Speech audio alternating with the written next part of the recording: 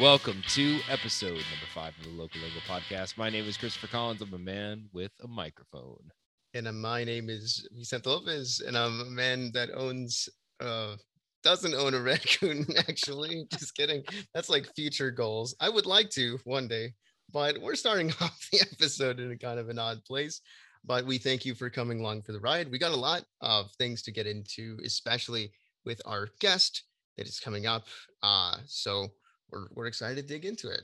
100%, 100%. Listen, we work in education. We're teachers. My kids won't stop talking about the Mortal Kombat film.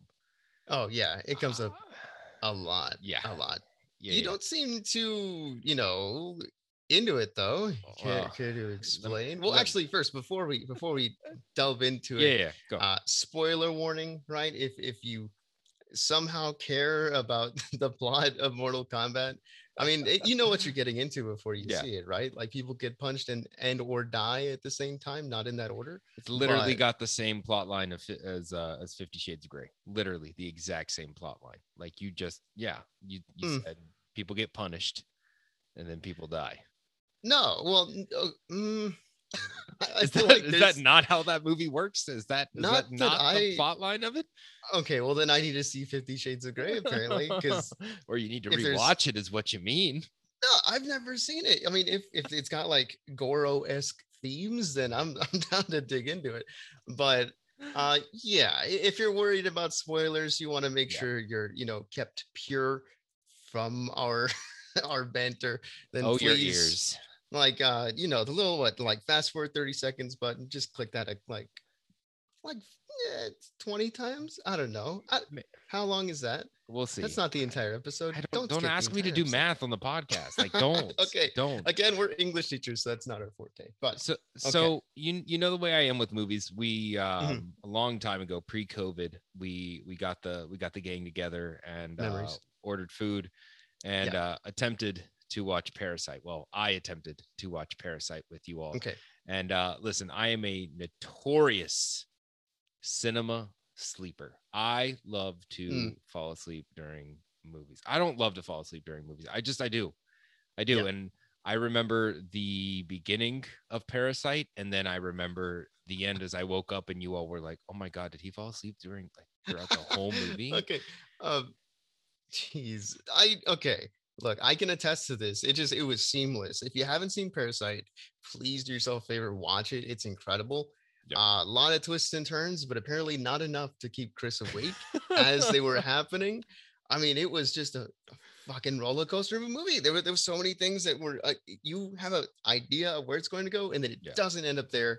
And I turned to one of like the most climactic parts of the movie, and he's just out like a light. Call back to like Drake. a light. Wait, So- did you say call back to Drake? That's not Drake. That's Is that not Travis Drake? Scott. Well, that's a Travis Scott They- line. Uh-huh. But it Wasn't it? the song is featuring Drake, but it was on a Drake song though. It's the same was thing. on a It's Travis fine. Scott song, dude. You need to stop No, while you're ahead. No. Okay, look. Anyway, to further show my expertise in media, Mortal Kombat. Driving back into that. Yeah.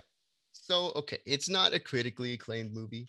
No. It just came out on like HBO Max. So Mhm. I would argue that if you're watching in your jammies, right, and like you're going into it with the idea that you're going to see people punch, like yeah, of course, like you may get a tad comfortable, but like, what was the reason that you weren't super invested in the movie? I'm curious.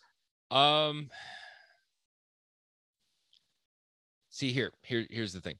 I was interested in it, I think, just for the fatalities.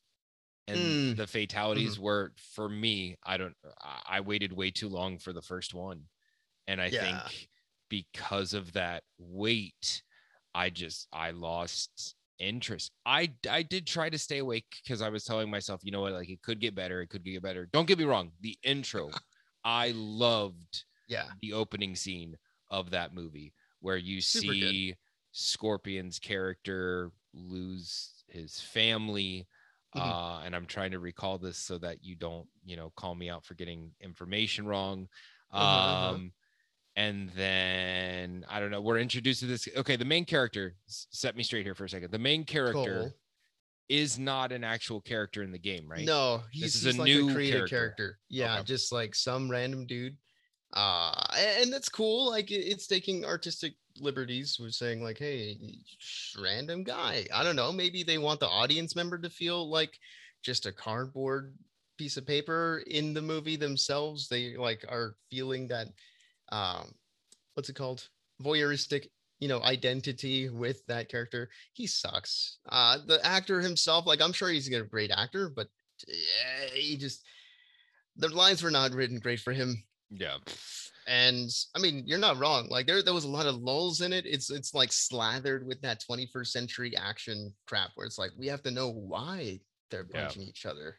And then like once they start the action, it's like it's a lot of jump cuts. It like suffers from like Marvel-esque action scenes where it's like blur, blur, blur, punch, punch, punch, blur, blur. And Yeah. it's like you don't really know where people are. Uh but yeah, the narrative is not what you should go into if you're gonna watch a And Mortal Kombat movie. and that's the thing. I mean, it's a video game movie, and not that video Yeah. game movies are bad, but there is going to be Mm, that certain level of like cheese, yeah. like there has to be, because Mortal Kombat in and of itself, it's not a cheesy game at all. But I mean, eventually, what do you think it's cheesy?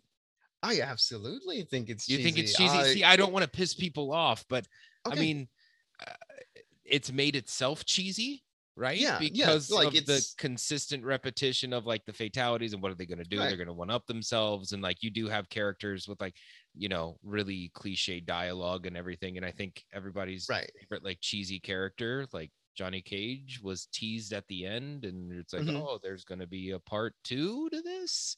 Yeah, but you have to agree that Kano was like. Did you watch Ah, until, yeah, or yeah, did you yeah, fall yeah, asleep? yeah, yeah. No, Okay, no, no, Kano was no. like a show stealer. He was like immaculate and incredible, like super reminiscent of like the '90s movie Kano, Okay, yeah. which don't get me started on the '90s movie because like No, I we will won't. gush about that incredibly. We'll It's stop you. like We'll stop you. leagues better than this modern one. Please watch it if you haven't. It is horrendous in the best way possible. But like with Mortal Kombat, there's a certain level of cheese that's expected. Yeah. Like, yes, it was known for ultra violence, but it was also known for its like babalities and like friendship and Oh ending yeah, moves, yeah, yeah. right? Whereas, like, it didn't take itself too seriously. And so, to a certain extent, the movie takes on those same themes of like, just saying at certain points, like, oh, fatality or Kano wins. Yeah, like, it's like, yeah, you're paying homage to the games and whatnot, but, the CGI at points was kind of dodgy.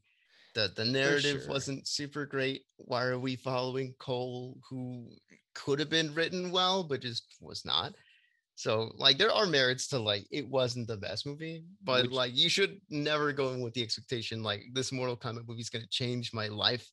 Like it's yeah. gonna, you know, Are there any video game movies that are just like really, really good? Because I saw that there was a Monster Hunter movie, and I'm gonna be honest, I can't oh imagine that that was good. I've never played no. Monster Hunter. I know a Mhm. little bit about it. I know you play it. I'm like super heavily into Monster Hunter World right now. I can't I'm like, see that movie being good.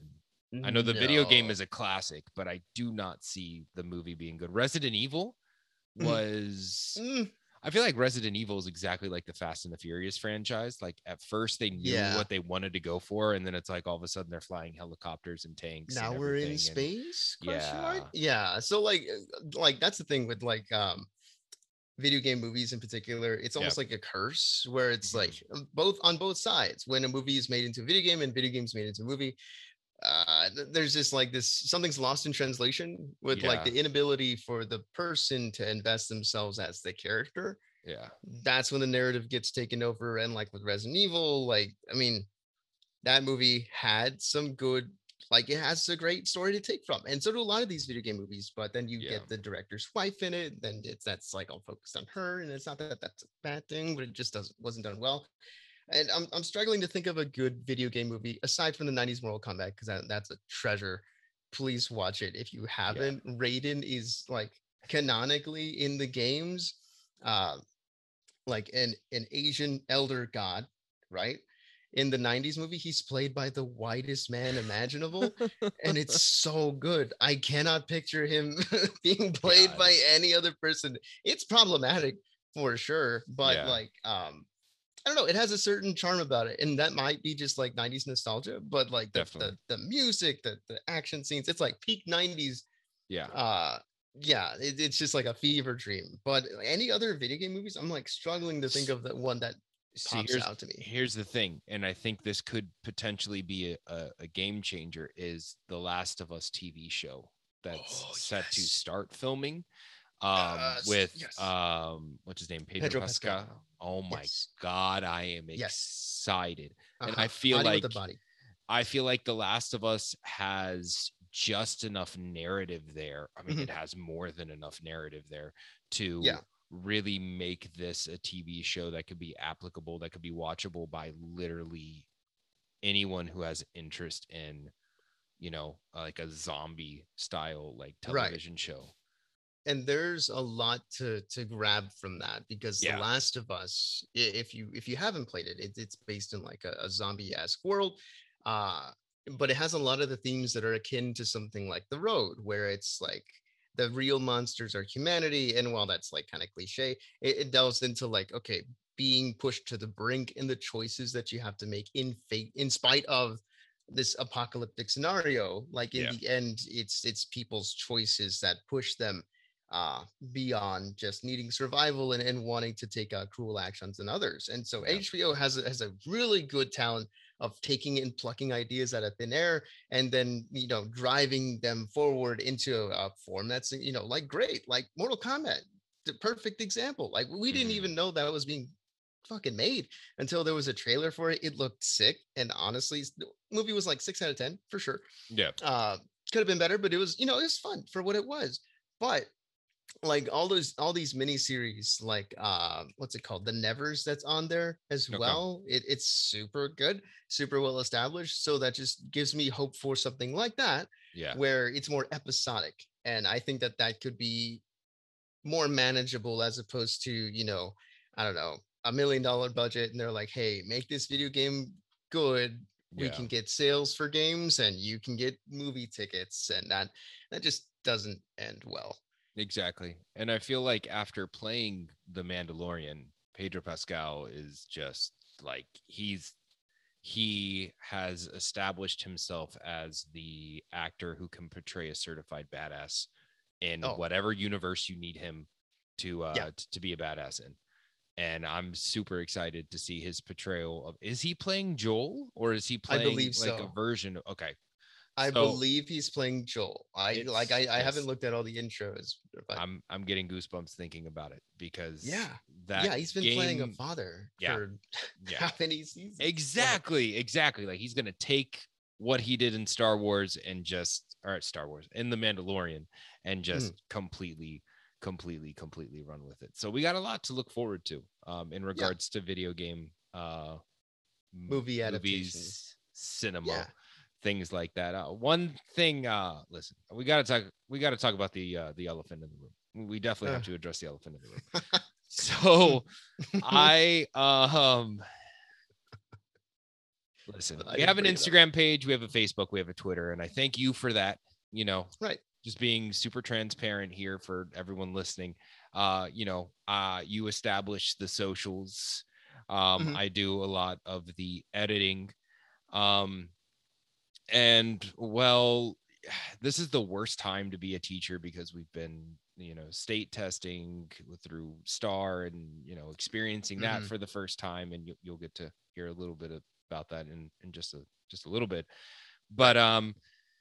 it's been a rough time. We haven't been able to post on the socials as much as we've wanted to. So we Mhm. agreed to further promotion by, you creating a post. And Yeah. well, you didn't. So I had this crazy idea of on how to punish you, which was to pit us against one another. Mhm. And Mortal Kombat so style. yeah, that was the point. That was the point. Well, it ended up backfiring. So I had the idea. I messaged Vicente and I'm like, listen, send me a selfie. And first off, you sent me a picture of you and your wife, and I'm not about Mhm. to bring your wife into this. So I was like, okay, No, okay, send me but another selfie. let me defend myself super quick. You have to understand, listener, that the picture I sent him was gold for what he wanted to do. Of I course. had a purposeful double chin in the picture. It was tasteful. The lighting was atrocious. Like it was all around the best picture that he could have chosen. Well, okay, we're gonna dive further into that. I'm setting up the scene right now. So I decide, you know what? We're gonna do a hypothetical here. Well, we're gonna pit, me up against Vicente, and this is our hypothetical. Mm, If you had to choose one of the co-hosts of the Local mhm, Lingo podcast mhm, mhm. to bring home for dinner to meet your Conceptually. parents, which co-host would you bring? And I took a selfie, which I tried to match your enthusiasm in yours. You had some duck lips going on. I You had did not have the my duck lips though. my mean mugging look, and dude, you just absolutely demolished me on the page. Okay, no, It but like seems like you. the listener or the average listener would like Mhm, to bring you home right. to meet their parents Very over dinner. flattering, by the way. I appreciate it. And here's the Uh, thing. Here's the thing. I'm gonna stop you right there. Okay. I'd I like to think thank the I, Academy. I think the beard is throwing people off. I think people feel a little threatened by the beard. I've been told that before. People feel threatened by the beard. Listen, What are you talking about? I know that I have a burly exterior, Uh but huh. underneath this burly exterior, um, I'm a sweetheart. To be Yeah, honest, yeah. Bear I Bear is an aesthetic, dude. Like you. who said you could talk right now? All right, What? now You're is not on not your trial. time. Now is not your time. Listen, I'm a sweetheart. I am. I'll as say exemplified by I this. like I said in the post, I'll bring flowers to your mother. I'll Mhm. smack talk your dad's favorite sports team just to get under his skin a little bit, and then I'll say a comment that'll be, that'll get me back into his good graces. While you bring Vicente, Mhm. who knows? Who knows what's going to happen? He's probably going to get drunk off of rosé Wow. and piss in your bushes or something. And here I Uh. am, just just just epically epically getting crushed in the standings. Like it wasn't even close. It First of was all, horrible. there's difference in aesthetics completely. I'm just saying, like I took a pretty poppy selfie. I was like, I had really puffy eyes because I was like, you had just woken me up from a nap, which by the way, that's what's been keeping me from posting. I'm like, yeah, I'm gonna take a 15-minute nap that turns into a 4-hour nap. And That like, turns into what, like a 7-day nap you can't post? I Now's had not to the watch time. the Mortal Now's Kombat not the video. time. Like, Okay. It was dude, you for had to the watch it pod, Christopher. 1,000 times. What is Yes, this? it was for the pod. Okay, look. Anyway, put myself on the fence. There's different aesthetics going on. You Yeah. got the bear look, I got the otter look, and I guess like just for the listener at home, maybe they have a certain preference. Again, I appreciate it. I like to thank the Academy. I like to thank Jesus and Satan. If it weren't for both of them, wouldn't happen in the first place. But You're about to get you know, uninvited. Okay. And then they're going to come back to me and be like, listen, we made a mistake. And I'm going to be like, nope. Hell no. uninvited to what? Uninvited to dinner, man. That was the entire thing. Oh no, I get that. No. Okay, like to address your accusations, by the way, I would Please. ask before I pissed in the bushes. Maybe they need some hydration. Who knows? Like maybe I'm doing your house a favor. I, And one glass rosé is not objectionable to like you know it's been a long time. The last time I drank was New Year's and it did not go well. So it's like, I'm still oh, it dealing. did. It did. We got videos. We got videos. We got pictures. I mean, You do not. you you, you need you to do watch not. your step. That's what you need to do. Mm, mm. In Anyway. introing today's episode, we've been wanting to do an episode about education for a while now. We were wanting to find the appropriate time to discuss education, which we chose right after our state tests. Because Mhm. this is when emotions are high for both Right. teachers, students, admin, everyone involved in education. But also, we wanted to find a guest that we could have a conversation with, Yes. that would be understood and be relatable to all listeners, because we are not an education based podcast, and we don't want to eliminate any members of our audience. Yeah, absolutely. And we wanted to lend a voice to get some ranging insight to education, because of course, like, we're still new to the game, right? Yeah, We got a couple of years under our belt, but there's a lot of experiences that we haven't seen. And so yeah, to get her perspective is invaluable, to give a different lens as to what's going on now and through the years of education. And of course, yes, it's like high stakes at the moment. yeah, um definitely. there's, a lot riding on these tests that are arguably not the best measurement Uh, of a student's success, but that doesn't paint a picture of the entirety of education, much like Mortal Kombat, right? It's just kind of chaos at times, controlled chaos going along everywhere. And much like the polls, that we just had for the post, like, God, sometimes you're you just just get decimated, and it's not you in are your hands. just continuing to go full circle with these. You know, sometimes I Like, think our tangents are just so far out there, there's no way to just kind of mhm. like reel it back in. But look at you. You're trying. You're trying so hard. And And succeeding, and that's what education is. It's always bringing it back full circle. And we're so happy to have a guest that we can have a conversation with, and bring into the insights about not only education during COVID, because I know a lot of people are curious about, like, how is that yeah, even happening in the get first a place. whole lot of questions. Yeah, whole lot of Yeah, but questions. also just how is culture embedded into the classroom, right? Absolutely. Local lingua, we're all about culture, All in and about it. out in the valley. But how does that how is that exemplified in the classroom? How do we give students the chance to voice their own culture, or even find their own identity, which at the age range, that we're teaching at, that's the biggest question that's on our students' minds, is finding out who they are and the ways that they can genuinely express themselves without being too cringe that they'll regret it, or Yeah, like an apology post 15 years down the road. We're guiding them. We're getting them there. But, it's a exactly. conversation. Exactly. So to bring in our guest today um is a phenomenal human being. She's completing her 12th year of teaching. I believe I was year two of I was in year two of her teaching career. So I was really early on, and I can tell you, sitting in her class my sophomore year of high school and sitting in her class my junior year of high school, there was no way that any of us could tell that she had only been doing it for a handful of years. I knew her as Miss Gonzalez, but Mrs. Avila, Mrs. Evelyn Avila, is just the epitome of a teacher. She is a perfect combination of the teacher from Freedom Riders, if the teacher from Freedom Riders was from Chicago. Uh, just absolutely. I just, God, there's just so much I could say, because there was just so much influence from her establishing my confidence in writing, to her critiquing my band's lyrics, to her kicking me in the ass when I absolutely needed it.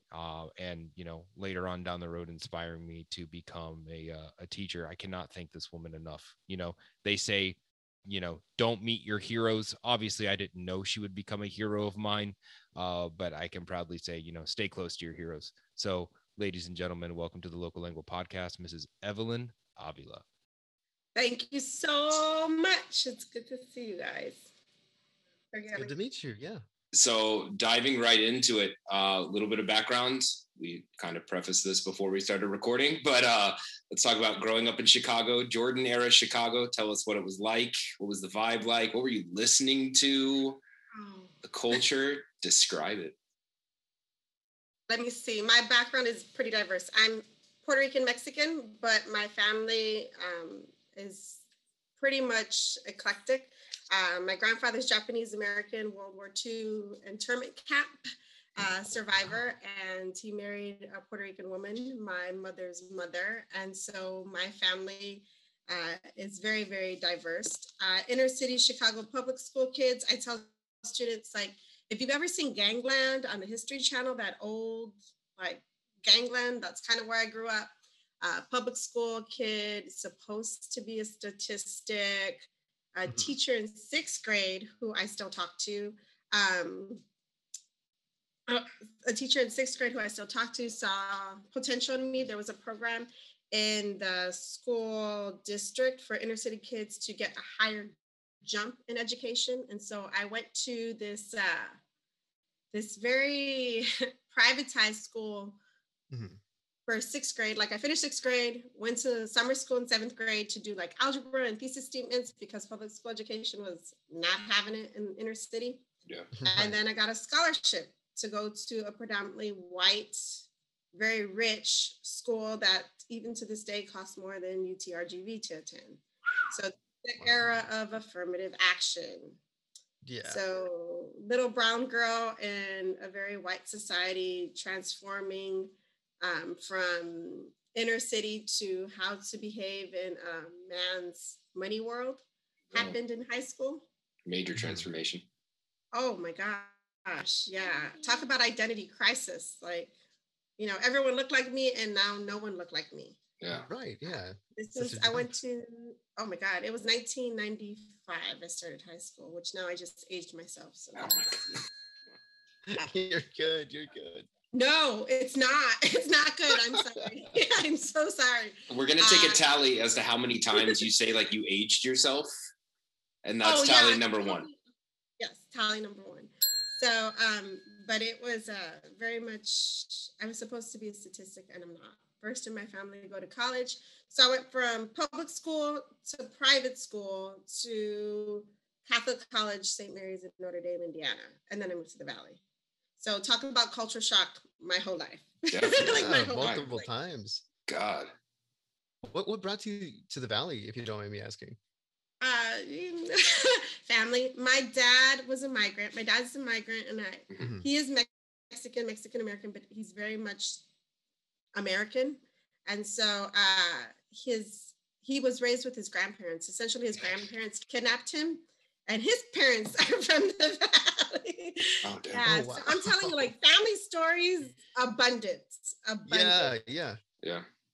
And so my grandmother was sick, and he wanted to spend some time getting to know his mother and father and his grandparents. And Chicago prices, by that time, my parents finally bought a house. We were renting up until the time I was, in 8th grade. And so I was basically navigating the city by myself. Like, I was on the buses, I was on the train. From the time I was 12 to 18 plus, like, Chicago was like free for all, kind of go where you want. It was your playground. Which is super ridiculous because I don't even let my children out of my sight. Like, my children are like right there with me. Yeah. I'm like, I can't imagine them growing up in that city like that. But we came down to be closer to my grandparents. So I had already finished college, but it was still a shell shock, still a culture shock. But this is year 17, 18, 19, something like that. Yeah. Still culture shock for me in a lot of ways. We've done an episode about, like streetwear. It was episode number 1, which you told me you binged the podcast. So yes, I did. Thank you for enduring that. Appreciate it. But Chicago is the epicenter of streetwear. Today, it's known as, I mean, basically Jordan just revolutionized everything. Like, growing up, what were people wearing? What were the fashion trends? What were people listening to? So I'm ghetto Chicago. Like, okay. I'm ghetto Chicago. And so I was ghetto poor Chicago. So that was the difference. So Michael Jordan era, I was in middle school, but we could never afford tickets to the game. I was lucky enough to win a raffle. I don't even know. In 6th grade, my teacher was just amazing. Like, you know how you have those teachers that like totally change your life? Yeah. 6th grade, my teacher totally changed my life. She got me into that program to get me out of the inner city schools, but we made a cow. I don't know what for. I don't remember. I have no clue. It was some kind of raffle for milk. And like, it was like, okay, we couldn't have bad food. And so we made this construction cow, and they entered everyone. you got to understand, my elementary, middle school, like I tell people, it was a block long, 4 stories high. Like it used to be an old high school. Actually, it was a high school my parents attended before they changed to an elementary, middle school. Like city life is so different, right? So of course, like I know you asked me about where and Jordan, so I'm gonna get to the clothing in a second. Yeah. But it was a raffle. And I remember sitting in class, like waiting for announcements, like they're not gonna call me, no, they didn't call me. They called like 12 kids that they were raffling off to go to a Chicago Bulls game. And I was the last thing. I'm like, my mom was like, if they don't call you, like you put all these hours in to make this stupid cow. That was not the word she used. Because my parents are very Chicago and every other word is an F-bomb. Yeah. And so, that's my growing up life.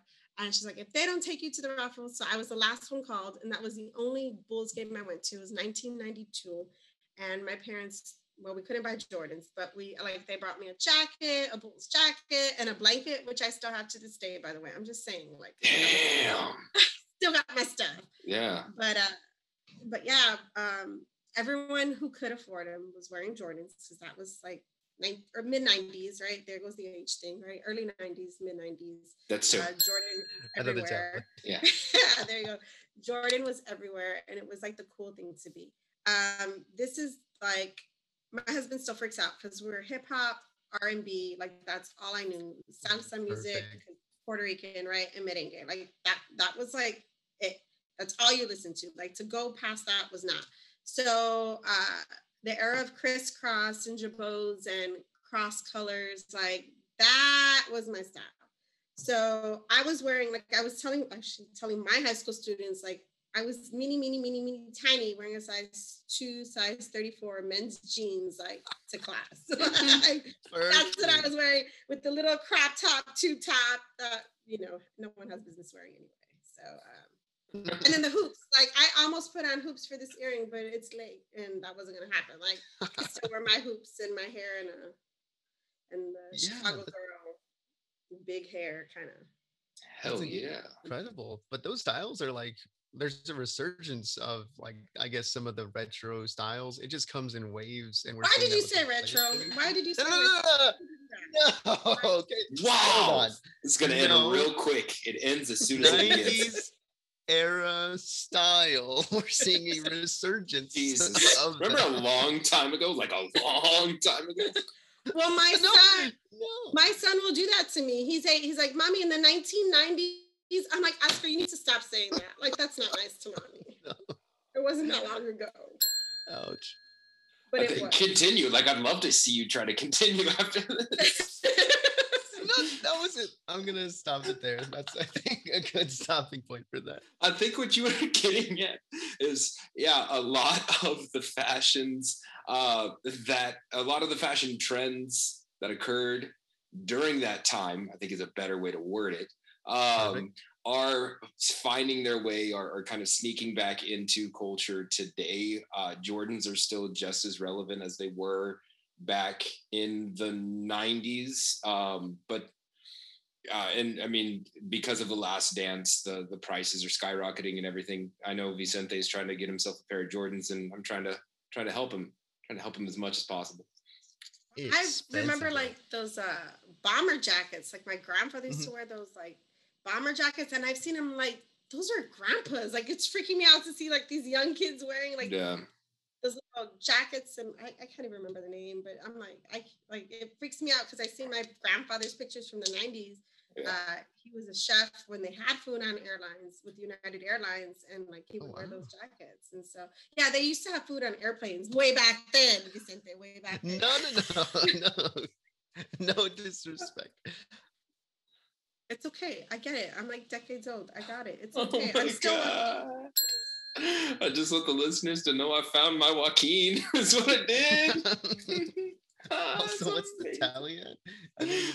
I don't know. I lost count after 2. Like, I'm pretty sure we're at 12 by now.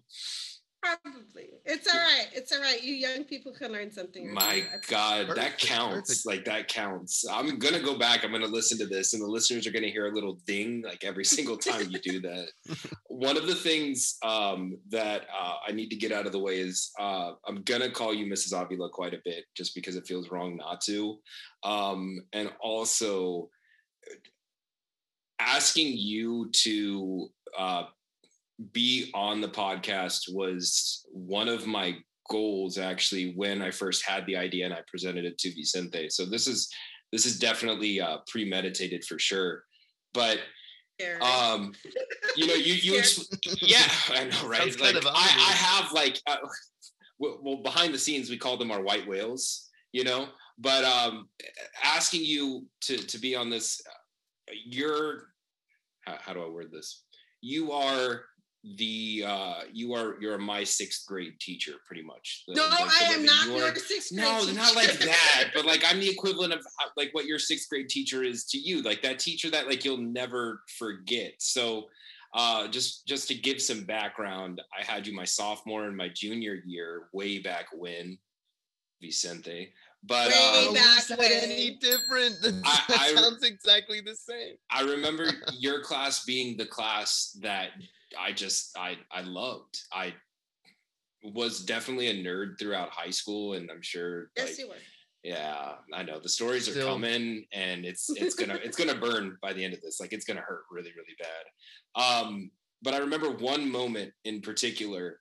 And I know that you had said you'd been waiting for this, but between sophomore and junior year, we had a summer reading Dracula. It was Dracula, and I did not read it at all. But I wrote an essay, and I thought that it was really good. I mean, my sophomore year, you had been telling me like, "Hey, you're a really good writer. You're a really good writer. Like, keep on it, keep on it." So my ego was, whew. And so I tell my students this story, by the way. So, you know, come the first week of junior year, I turn in the essay. I'm like, I got this. Like, I'll coast and I'll just enjoy the class for what it is, you know, because the work will just come naturally. So you grade it and you're handing them back. And I remember I was sitting close to I was sitting on the far side of the room away from the door, and you didn't hand me back my essay. And you were like, you know, hey, come talk to me outside. And I was like, oh. No, this isn't happening. Like, this isn't the way it's supposed to go. I'm supposed to get a piece of paper back. It's going to have an A on it, you know, like maybe a sticker with a smiley face or something like that. You know, I don't do stickers, right? I mean, like you would draw smiley faces though. I did. Oh, I was nicer to you people. Yeah. I don't know. You take me outside and you hand me the piece of paper and you're like, this is shit.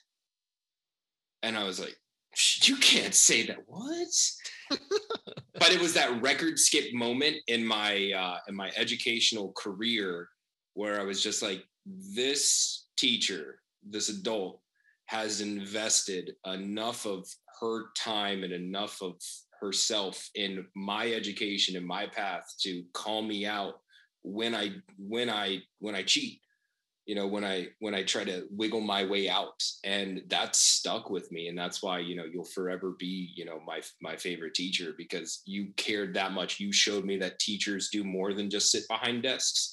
Cause I can't remember a single time you were sitting behind your desk, but it stayed with me. I passed that story, obviously an edited version of that story, onto my students. But just that honesty, like, was just, it was unparalleled. And I want to thank you for that. I want to start this episode by thanking you for that, because that was the life-changing moment for me. As an educator today, I cannot confirm or deny that I said that your essay was shit. Let me just start there. I cannot say that I've said that word in alleged word. Yeah, it's all, yeah. Allegedly. But that does sound like me. But that does sound like me. For sure.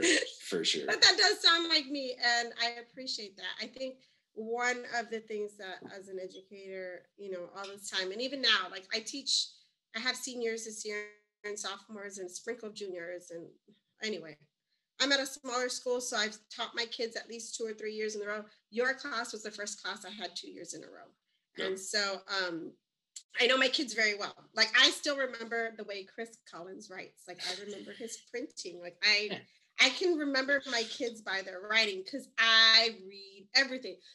True confession, first semester I read everything. Second semester, I don't know what these people write. I don't care. I skim them over and Understandable. Completely.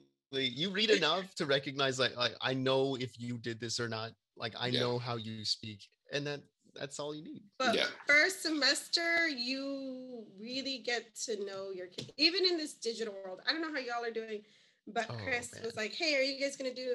Are you ready?" I'm like, "Yeah, I'm upgrading. I'm researching. I'm doing like stuff because my mind is so busy during the daytime doing stuff. But I do invest in my kids because I don't really care like if they pass the test or not. They're gonna pass the test at the end of the day. That's how I see it. If they're in my class, they're gonna pass the test because I work you to the bone. And I get to know your strengths and your weaknesses. And Chris is a kid who stood with me for a long time for many reasons because he was with me for 2 years, but also because I could tell his writing. And he was a good writer. I mean, I'm assuming you're a pretty decent writer now. And I hope so.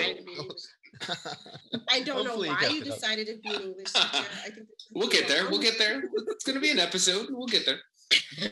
But you get to know your students. I'm sure you guys as well. Like you get to know your students really well, and you know their strengths and weaknesses. And the more you know your kids, you know their background, you know what they like, what they don't like. Like I text Chris like, "Oh yeah, I remembered you were from Ohio and you hated everybody," because I was from Chicago and I hated everybody. Like I know what he was going through. Like he was teenage angst and I was mid-20s angst. Like I'm done with this place. Like hell yes. Like I remember that, and then Chris and one of his other friends, and they came into class and they're like, "Hey, Miss Gonzalez," because I wasn't married then, like, "we're gonna play a song." I'm like, "All right, go ahead." And they sang for my class in the middle class, and it was wonderful. Rockstar dreams, man. It's rockstar dreams. Always music, and I call kids on their crap because I think one of the things, like, if you want respect, because you're mini teenagers, you think you know stuff. Shoot, you're in your 20s, you think you're in your 40s and you think you know stuff. You don't know nothing. Like you don't know nothing. So I'm like, look, you respect me, I respect you, and we'll call it a day. And that's kind of how I run my class. Even teaching, when I got hired, the principal at the time was a 6 foot tall man. He looked at me and I was itty bitty, like 5'2", super tiny, like size 2 woman, right? And he's like, "Are you sure you want to teach high school?" I'm like, yeah. Like, what's your problem? Like, I looked at him like, why? Is it hard? And after that first year of teaching, he looks at me, he's like, I was really scared to hire Miss Gonzalez, but she's the meanest teacher in that hallway. Oh man. You bring Chicago with you, and that's why, like, learning the Valley language and culture, even after so many years, is still hard because I'm very much Chicago and I'm very Puerto Rican and I'm very loud and very obnoxious, and you're gonna hear what I have to say whether you like it or not, kind of person. And yeah, that tends to create some kind of problems. But I've learned, you teenagers, well, not you because you're old men now too, but when Chris was a teenager, they like to hear like the realness, the rawness.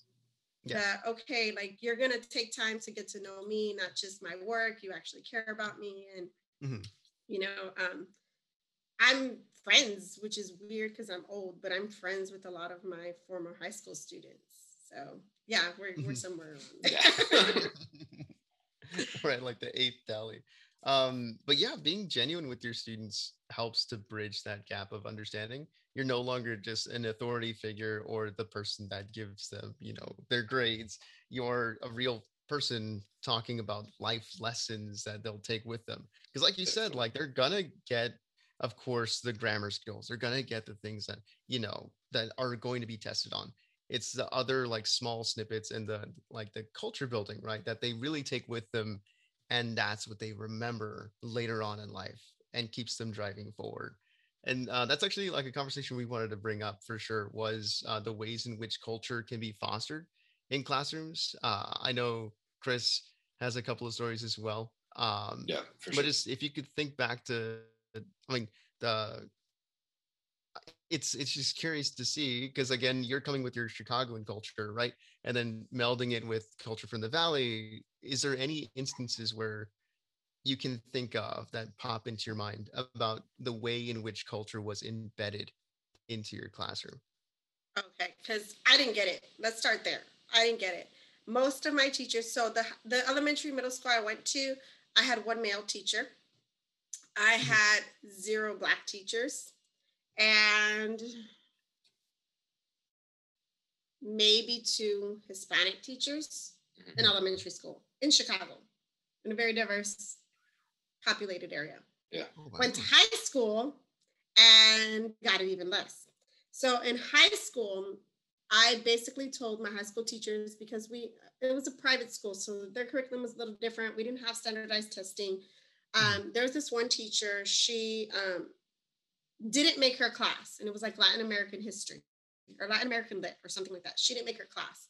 I went up to her and I was like, look, I'm tired of reading dead white people stuff. Yes. I want to take your class. Can I do it as an independent study? So she said, sure. And she hired me. She hired me to help her organize her binders. So I've always been a work study scholarship kid.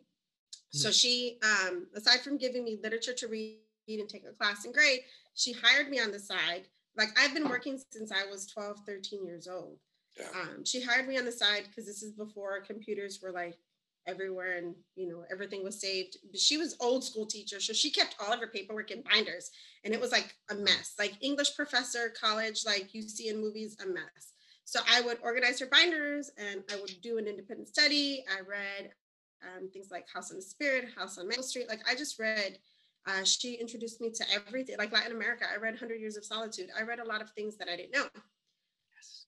I get to college and was St. Mary's Notre Dame, and very few teachers that look like me too. So talk about battling like who you are, where you come from. So we get this teacher from El Paso. He's a visiting teacher from El Paso, and he has actually the year 2000. So I was already in college for 2 years, and the college decided they did themes for the year, and it was Chicana 2000. So every department had to do something with Chicano history. And so that's how that professor got in. And so I'm like, well, I'm Mexican and I know nothing about Mexican culture because my dad is so Americanized, like, And so I'm like, I'll take the class. And there are higher percentages of Mexicans than other Hispanic races in colleges. I mean, that's still true. And so I'm like, I need to relate to these people who look like me because I know nothing. Right? So I took the class and learned. So I get to the Valley and realize, everyone speaks Spanish. No one knows anything about Mexican culture. They know their foods. So, at this time during I was in college, I started reading up on Puerto Rican literature and reading artists and doing kind of my own thing on my own Puerto Rican culture. So I just kind of like was feeding myself and realized, well, my students are mostly Mexican. They don't know about their culture. They don't know about any other culture. Like there were like 2 Black students in class and like the school at the time, maybe 1 or 2 Filipinos. Now the Valley is a little bit more diverse. So I'm like, no. My grandfather was in the internment camp. He has a lot of stories.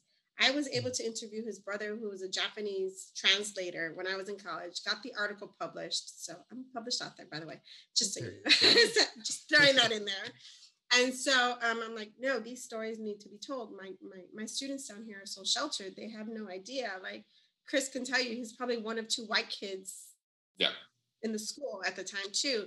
And I'm like, no, like my uncles are intermarried. Like if you look at my family, we go from white to Asian to brown to Black. Like we have everything in my family. Like my first cousins are all very, like students freak out. Like, that's your first cousin? I'm like, yeah. And then my first cousins have the last name Takaki, and they look like blonde hair, blue-eyed kids. And their last name's Takaki. So, I mean, it's a Japanese last name. So I come down to the Valley. I'm like, these people got to learn something. Like, like English 2 is world literature. Like, no, we're not just going to do what's in the textbook. Actually, still to this day, I don't really use a textbook. I kind of do what I want, which is probably not what they want to hear, but what I want. But see, the beautiful thing about English is that you can do what you want and make it relate to the text, right? What you're supposed to teach. Of course. Exactly. So that's how I infused culture. Started looking up stuff that I did in college, and I was like, no, we're going to do this. So like we read Antigone, and I still like to teach Antigone, but I'm like, no, we're going to read, we're going to read some Gloria Anzaldúa. She's right here from the Valley. Yes. She went to UTPA. Yes. Like, no, you're going to read it. And so, you know, bring in different things, thematic things, topic things, and kind of introduce it that way. I do a lot of research, things like right now, actually what I was doing, April's Arab American month. And so doing things to show my kids, even if it's 5 minutes, you know, just something different, something to expose them to, just because they should know, you know, what's going on in the world right now. It's important. It's important for them to have an understanding, because my goal is you're not going to stay in the Valley. I don't care if they're planning to stay in the Valley, but my goal is you're not going to stay in the Valley. You're going to travel. You're going to go up north. You're going to encounter different people. I don't want you to be shocked or surprised or scared and not know how to interact or not ask the appropriate questions, or, you know, at least have some understanding. So I'm hoping it sticks, but I keep throwing stuff at them, so it's going to stick. Something will eventually. Yeah, for sure. You mentioned Gloria Anzaldúa and her essay, I think it's Borderlands, if I'm not mistaken. It's the book. Mm-hmm. Yeah. And so like a lot of the ideas that she shared in that talk about like the culture shock and identity crisis that a lot of, you know, Hispanic Americans have with their American self, and then their, you know, their own culture, right, where their families and generations passed on from. And so it's great to hear that opportunity is given to the students to I guess find not only their voice, their own identity, but also the voice of like their previous generations. And the fact that representation is recognized in like the things that they do is just it's astounding to hear, because then it's, if not, it's just like curriculum. And again, they're gonna get that, but giving them the platform to hear others, other ideas is necessary. Like you were saying, especially nowadays, everything that's going on. I like to kind of rock the boat a little bit. I actually teeter the line, probably, you know, like if this is the line of what you're supposed to do in class and what you're not supposed to do, I'm like right there. I kind of might step over once in a while. We kind of have this rule: what happens in my classroom stays in my classroom until it gets on the Local Lingual podcast. There you go. Add that to the end. Allegedly. Yeah, so that kind of happens in my classroom. But I've already built enough respect with my students. Like, hey, you know, if you have a problem with something, let me know directly. We'll work on it. You know, sometimes the school I'm at, we have a few more students who are a little bit more religious, you know, different religions. I have students who are uncomfortable with conversations about death, and most of my students will tell you all you talk about is death. So a little bit dark in my classroom. We make jokes on our campus that the middle school side is all happy and rainbows, and the high school side is morbid and death. And so well, that's typically how high schools go, right? You know, like that's what I thought. Yeah. I feel like that's like a high school deal. You know, you get into the bigger, more intrinsic topics. Yeah. So, you know, but I try to make my students feel comfortable all throughout. Yeah. One of the like a story from your class, it was my sophomore year. I remember we were having the talk about, well, the white majority in America. And it was the first time in a class where I was like, oh, here we go. Like, I've never been singled out as the white guy in any group, because listen, I just try to be friends with everybody, right? And I remember we were having that talk, and I tried to sink down like as low as possible. And there was another white kid in our class that I don't talk to anymore, but he was born here in the Valley. And so definitely no one was going to look at him. And I was thinking to myself, if anybody was going to look at me, this is the time they would look at me. And I remember there was a girl in the front of the classroom. I still remember her first and last name, but I'm not going to call her out, even though that would be totally okay, but I'm better than that. She made a comment. She said, "Why do all white people suck?" And I remember I came to you after school. I came to you and I expressed that to you. I said, you know, hey, Miss Gonzalez, Miss Gonzalez at the time, it really bothered me when so-and-so made that comment. And you looked at me and you were like, why didn't you say anything? And I was just kind of like, what do you mean? Like, why? I'm not going to like try to start anything. And you told me you're not starting anything, but you're standing up for what you believe in. Like that is your, like, you have culture behind being entitled, or being not entitled, being labeled as white. You have a culture behind that. You have a family history. You have ancestors. Like, it's not just you suck, but instead, like, there's actual depth to that. And I thought that was like incredibly, incredibly powerful. And listening to you say you don't just read the dead white authors. I said that last year during Meet the Teacher, and I got some crazy looks for it. So it further proves a point that more teachers need to be doing what you're doing. More teachers need to be more out there about it, more open to the idea of well, let me share this with you. AP is not reading AP Lit English 4. They're not including just dead white authors. Most of their list recently are contemporary authors across the culture. Yeah, so not that we don't want to stay away from the canon, right? We're English majors, blah, blah, blah, whatever, right? Everyone should read Shakespeare. Everyone should, I'm not saying everyone needs to like Shakespeare, but everyone should read Shakespeare. Like Shakespeare, the Bible, those are things you should know as an English major, like the end, because they're everywhere. Yeah. But just don't read that. Just don't read. Like I'm going to teach off my cement this summer. Like I'm using that. Just don't do Steinbeck, include other things. There are a lot of great things out there that I wish I can say, but at the end of the day, you need to make everyone feel included. Right now, even with, LGBTQ rights, the the literature, I don't even know the word right now, but all this that's going on in the media about trans students. Like, I want my kids to feel comfortable in the classroom.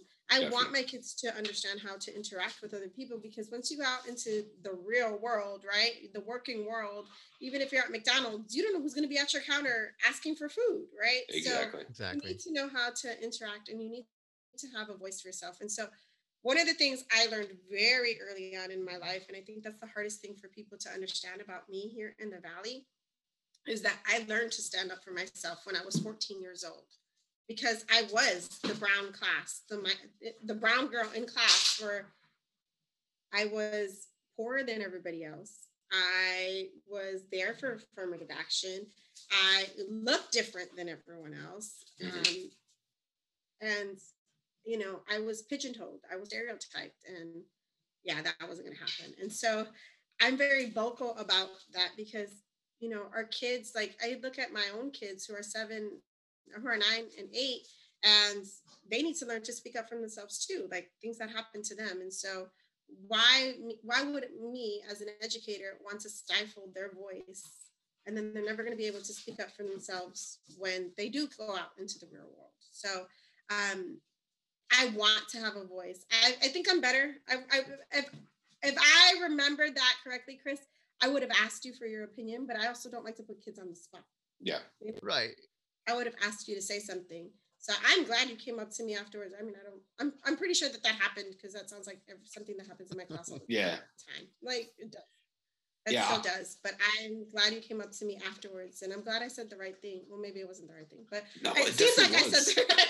Definitely, it was, and it was right around the time that you were also critiquing my band's lyrics, because Vicente, I would take the lyrics that I would write, and I would bring them to Miss Gonzalez, and I would tell my band members, like, hey guys, like I'm just gonna have Miss Gonzalez like just take a look at this real quick. And I remember you, like, every song you would look at, you'd be like, it's too emo. Like, it's like, what is this? Like, it's too emo.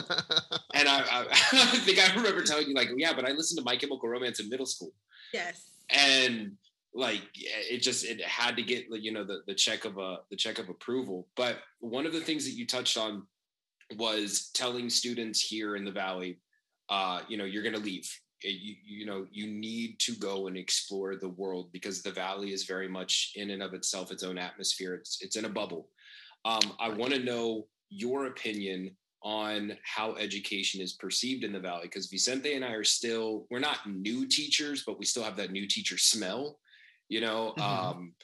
and obviously we're all new teachers this year, with digital learning, but holding off on that, what is your perspective on how education is viewed after doing this for 12 years?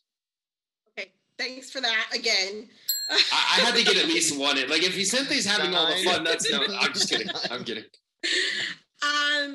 Well, see, it's really hard for me. I wasn't educated in the Valley, so I don't know how things go. But I do know, we do have a migrant community. Not every student is a migrant, but we do have a migrant community, and that affects the way students learn.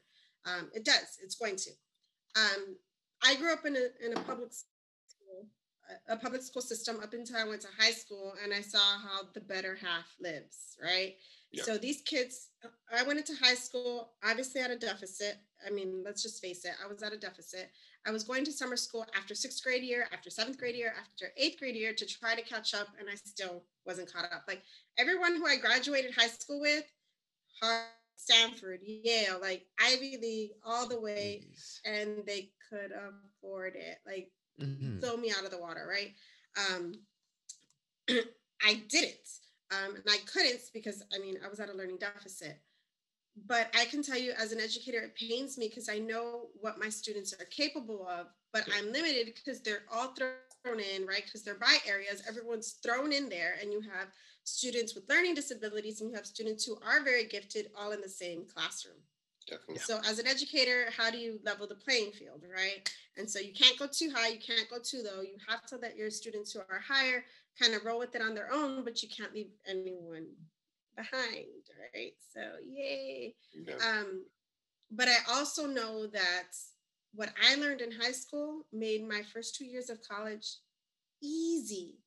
Like I didn't even have to go to class. Like it was so easy because I was getting college level work in high school. Like I had to do a 10-page term paper by the end of sophomore year. Like, yeah, like that was the end of my ask my students sophomore year to write a 2-page paper and it ain't gonna happen. Yeah. Yay, star. Yay, absolutely. Star. And even your brighter kids have trouble with it because they're not conditioned that way. And so there are definite flaws in the system everywhere. I can't say one system is better than the other, I'm not like, ooh, private school, whatever. I just wish that there was more in place to help our kids be more successful, right? I want them to go into college and I want them to finish college. Yeah. I don't want them to struggle or always have to be at the writing center, the tutoring lab or whatever. Like I want that for my kids. So one of the things that I do now, especially in this virtual world where it's super new, is I'm doing like, okay, for extra credit, those of you who are interested, here's something that you can work on. And the kids who are done with their work and find it easy, who find an interest in whatever I provide, like this, now that Star Test is over, I'm doing First Chapter Fridays, which is like all the rave on Instagram or whatever. And I'm giving my kids all these resources to look at different chapters of books and introducing them to new books that they may not read in my classroom because they don't have access to, right? So, or the kids on campus, I'll go into a classroom like, hey, this book is really good, but I can't teach it because it has one too many swear words. Do you want to read it here? Yeah. But don't say you got it from me. Like, don't say you got it from me kind of thing. Except my name's plastered all over the book. I kind of do that to help the kids that I know, want I desire something more than what I'm able to feed them in the classroom. But I've built those relationships and those trusting things throughout, right? So I just don't go cold turkey. Oh, here, let me throw this in your face. Kind of thing. But I don't know. The education down here, my kids are in education down here too, so I can't really say too much. I just know that as a parent, my responsibility is to expose them to more. Yeah, no, definitely. Perfect. I don't know if I answered your question. No, definitely. Yeah. I think it's definitely tricky because, so I have the same group now 2 years in a row. So teaching them last year, obviously pre-pandemic, it was, why do we have to go to school? Why do we have to go to school? And, then it becomes, this year becomes, hey, can you show up to school? Like, hey, can you turn your camera on? All those fun stuff that I'm sure we can have a lengthy discussion about, but above all else, like I reiterate to my students, hey, like education is what saved my life. It might not be what saves your life, but no matter if you're learning from a textbook or learning from, work experience, real world experience, like never stop learning. Like you have to continue that growth. Otherwise you'll just be so stifled as a person. Everything's a lesson kind of person, which doesn't go well with everyone in my life. But I'm a big, everything's a lesson, and you're either learning or you're growing, right? And so, or you're succeeding. Even when you succeed, you're still learning, right? And I'm big on being humble, which doesn't make sense because I'm pretty big headed. Like, I think I'm the best. I think everyone loves me. Everyone loves to be in my class. Like, I'm everyone's favorite teacher. But I know that at the end of the day, it's not really me. Like, it's them, it's like any relationship, right? It's what you get in and what you get out. And so, and kids are no different. Like, I teach high school. The kids are no different. My kids are in middle or elementary school. My niece is in middle school. Kids are no different, right? They're just little people. Like, they want the same thing. And I think high school, those years between 14 and 25, you're still just trying to understand yourself, like who you are, kind of Very deal. much so. You just need someone to kind of help you guide the way, like, hey, what about this? And give you some options, just like, no, it's not going to be this way.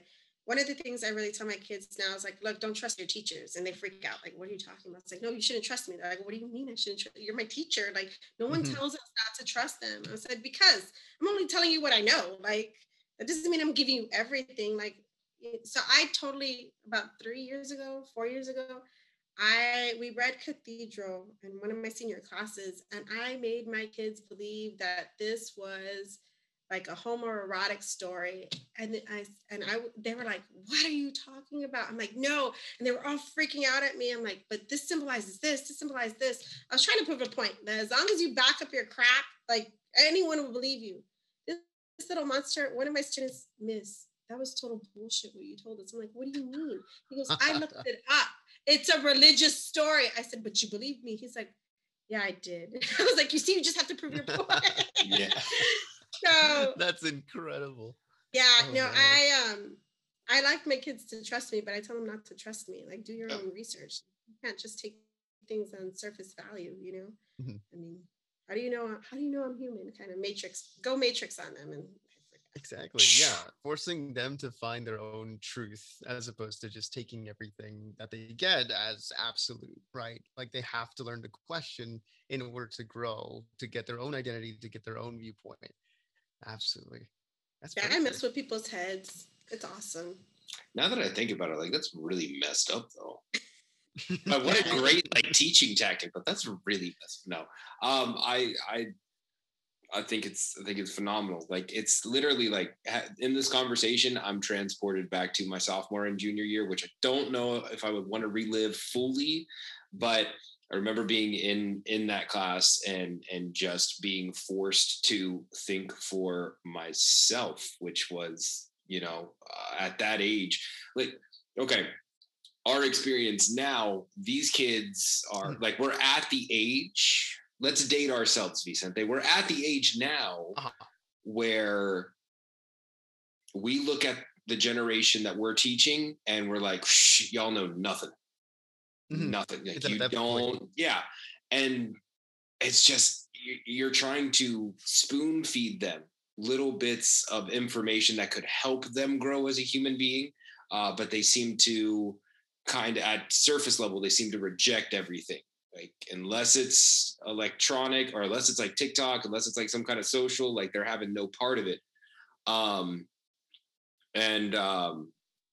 Forgot where I was going with this because I just got. You gotta do TikTok. I did a TikTok. You gotta do a TikTok. I'm not doing a TikTok. No. I'm not doing a TikTok. You gotta do a TikTok. I keep thinking of this example of trying to get the student to think for themselves, and I don't think. Now, I guess we could turn this into a talking point, though, is like, what has made this newest generation, what is making the generation slowly lose interest in who they are as people and getting to know themselves as people? I guess, like, earlier on, like, I'm sure it'll hit them, mid-20s, like, life has to hit you. I tell my students all the time, mom and dad are not going to pay your bills forever. Eventually, they're not going to be around. And maybe that's like really harsh to tell my students, but I let them know, you are going to have to fend for yourself eventually I'm here trying to spoon feed you bits of information. What are you going to do? So like, what is it that's causing the deficit in these students? That's tough. I've had my seniors. I actually taught most of them 3 years in a row. So I tell them the same thing. Like, your parents are gonna die. Like, I'm sorry. Like, it is harsh, but it's a reality, right? Yeah. It is a reality, and sadly, right now, COVID has made that happen for some of my kids. Their Right. parents have died, and they're sophomores or they're seniors, and the what next happens. Um, but you give them little bit at a time. Yeah. Like, you don't shove it all in their face, right? You give them little stories, and you kind of, it's like those breadcrumbs, right? You just kind of leave breadcrumbs for them to follow, and eventually it clicks. So one of the things I do in my classroom is everything connects, but I don't tell them it connects. Like, we bring it up as it goes along, and then Yeah. someone's like, this is just like, and you freak out, like, okay, someone's actually paying attention, right? And so you as an educator, is your job to kind of leave it all there for them and let them figure it out on their own. And Yeah. so when it comes to identity and for them figuring out who they are, they're not like, they're going to leave high school still not knowing. um, I left high school still not knowing. Yeah. um, but it's your job to leave those things there, and then they reflect, like you remembering me, and I didn't remember I called your paper shit, but that totally sounds like me. Back when you were 16 years old. Yeah. Or me remembering my sixth grade teacher or my 10th grade teacher who told me, don't let these, who's an old white man, told me, don't let these white people get to you. You have a voice. Yeah. And so and I'm like, you know, who are you, old rich white guy who Yeah. have your kids here at this school? Um, it's those things that you'll remember later on. So Yeah. you just leave them there for the kids. They're not going to get it. Like, I mean, who does? Right? Who Mhm. gets it at 14, 15, 16, 17, 18, 21 years old even, right? Yeah. Um, it's not until later on that you reflect back on these things, or you're influencing someone else. I'm like, oh yeah, my teacher said this, or this is what happened in this class, and that makes me make sense of what's going on in life now. I mean, I still reflect back on these experiences, and I remember getting on the bus outside of my high school, and a bus driver asking me if I was there at that high school on an athletic scholarship. And I'm like, no, I don't run. Like, I don't do those. No, that's no. And like, feeling like, you're a bus driver and you're telling me Mhm. about I don't belong in this very rich, wealthy school. Like, who are you, dude? Like, Yeah. and I actually forgot that I shared that story with my students. And a student a year ago reminded me through Instagram. She's like, I remember when you told us the story. I'm like, oh yeah, that did happen. Like, you know, you don't remember. But as it's our job as educators is to give students a taste of the world that they don't know, Yeah. because they're limited to their parents and what their parents know and what their parents share. And unfortunately, not every parent is sharing experiences, giving them new things. They're Mhm. just sharing what they knew too, Yeah, and it's exactly. not always successful. Their perspective's limited. It's they only can get as much as they have from their viewpoint, from their culture. And it's not that it's invalid. It's just that it's a slice out of the whole that it's necessary to experience, right? To actually go out in the world and see that.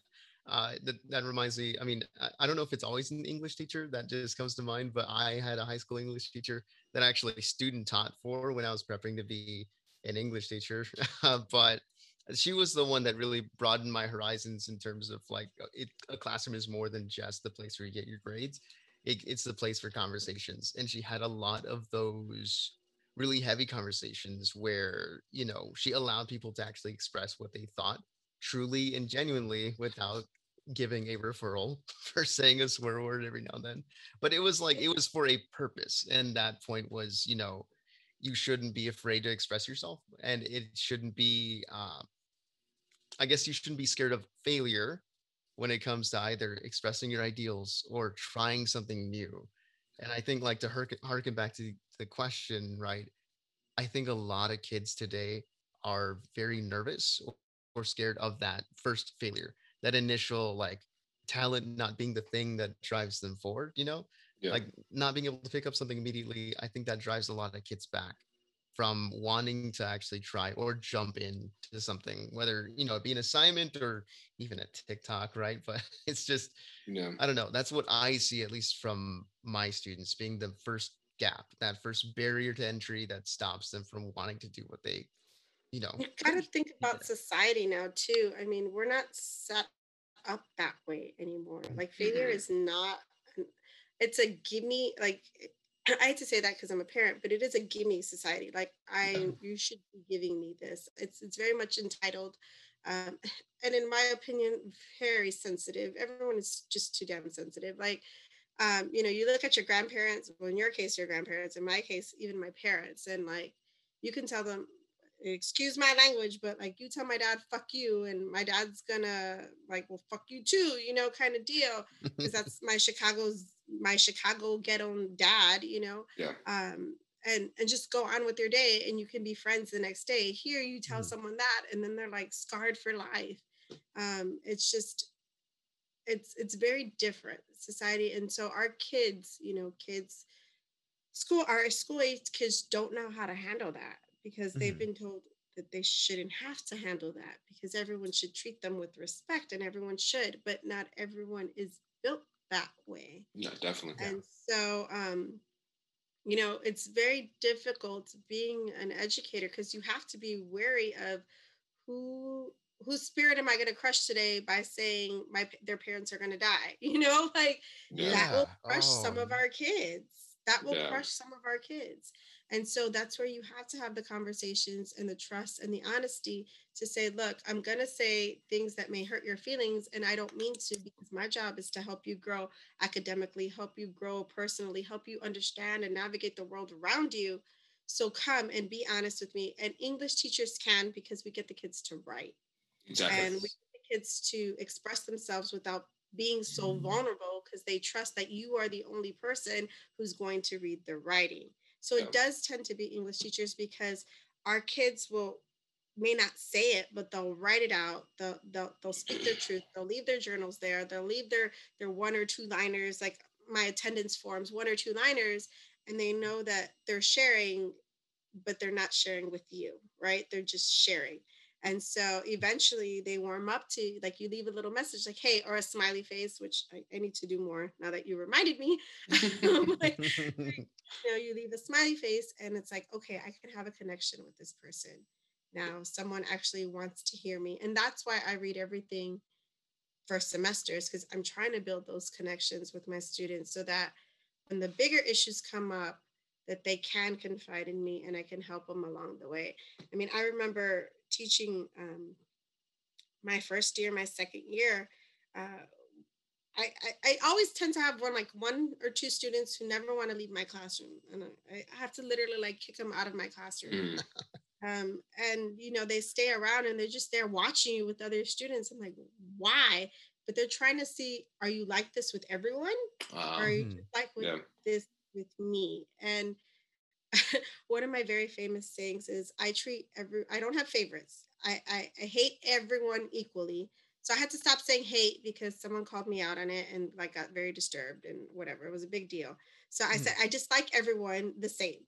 And so you're going to get the same unfair equal treatment. So you can never tell who's my favorite. So when I call a student my favorite, miss, you don't have favorites. But today you're my favorite. Actually, this hour you're my favorite. Next hour you'll be another favorite. So they'll come back, miss, am I still your favorite? No, so and so is your favorite. And they realize that you are treating everyone the same. And Yeah. so that they can trust you, that you're not just blowing smoke in their ears or whatever. And so Yeah. that's one of the things that I think students want to know, is that you are genuine. You are this way with everyone. You're not picking on one person more than the other.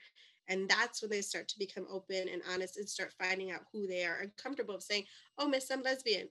So like, Yeah. so like, I don't And care. today's Like, Tuesday. Awesome. yeah. Yeah. And so, but kids aren't comfortable saying that to everyone, right? Right. I mean, I was the one who brought up the topic. I'd kind of be an asshole if I like didn't offer like, what I'm doing in the classroom to kind of eliminate it. Like one of the things that I've been trying to do since year one is just kind of end that cycle of failure that every freshman and that every sophomore seems to feel like they're on, or that they're stuck in. just finding anything in a piece of writing that they did well and just highlighting the hell out of it and just getting super enthusiastic about like, oh my God, you used a complex sentence. Oh my, did you know you used a complex sentence? Like, half of your classmates can't write a complex sentence, but here you are writing at, this level, and just that look in their eyes of, and that them questioning it, like really, like you think that sentence is good? And it's like, yes, it is. It's fantastic. Like, you wrote that sentence. It came from you.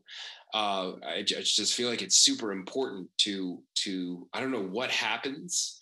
I guess, maybe it's that first failure that kind of throws them into that loop, and they feel like, they're on this, roller coaster that just never ends. But I feel like that's just like uber important.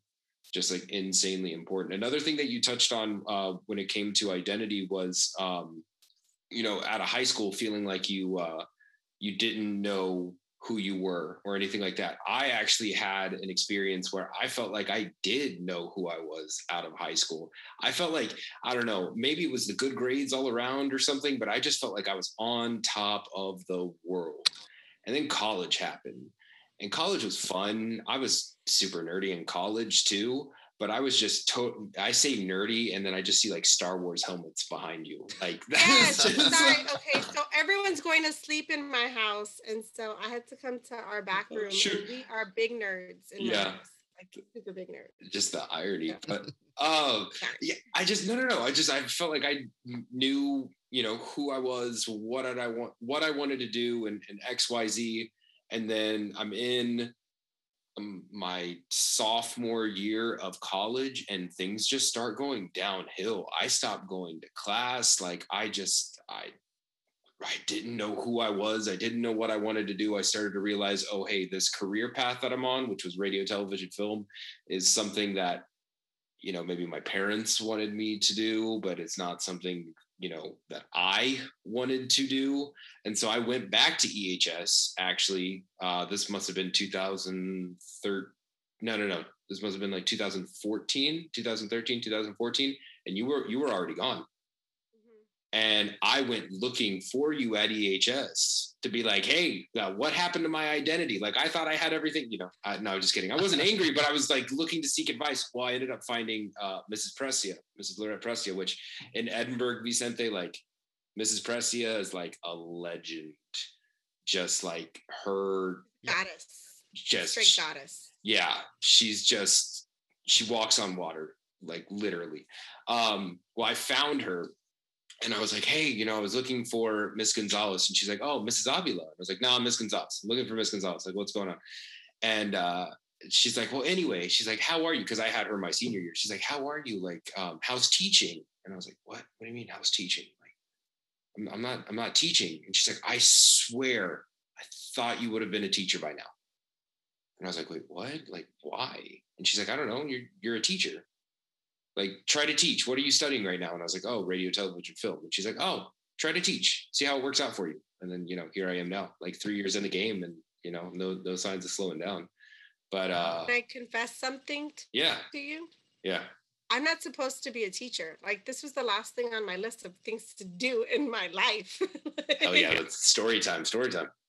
This was not supposed to be my path. First of all, coming to Texas is not supposed to be my path, but then we're here, right? Whatever, we're here.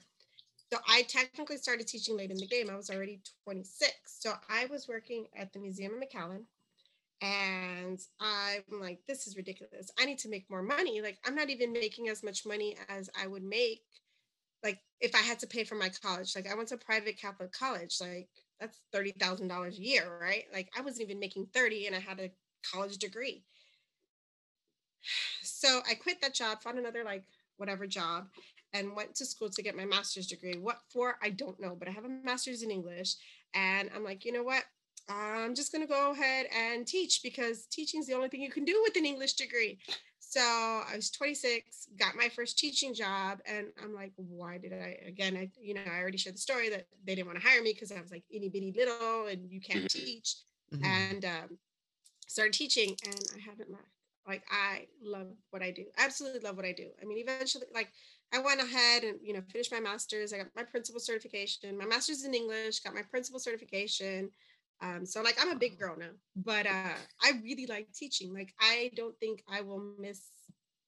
like I will miss the classroom too much. I'll miss my kids too much. I miss roasting my kids. Like sarcasm is my language, and teenagers understand my angst and my anger and my Chicago-ness, and adults don't.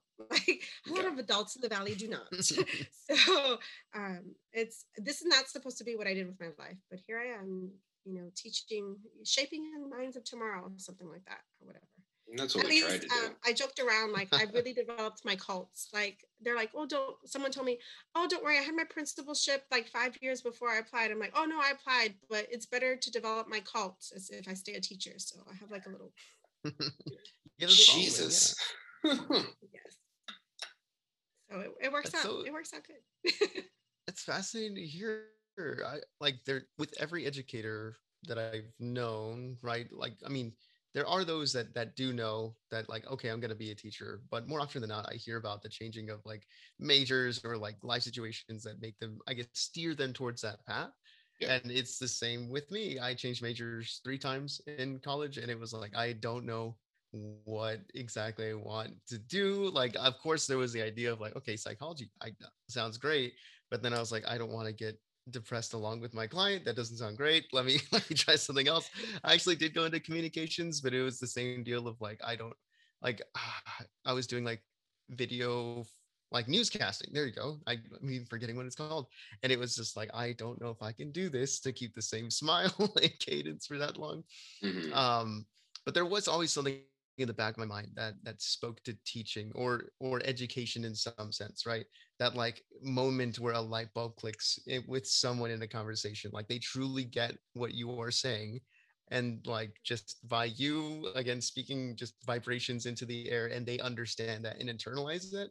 That's like ridiculously rewarding. So that finally brought me to education after changing again 3 times majors. Oh no, I was always an English major. I was supposed to write and be some big published author and all of this stuff, but I wasn't supposed to be in the Valley. You can't do that in the Valley.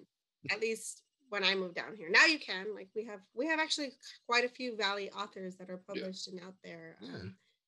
I've learned over the years, but early 2000s, yeah, not so much. And so but now things have changed. I mean, I love, like, I've been here, like I said, almost 20 years, and I've seen the growth and the change in the Valley, and diversity now.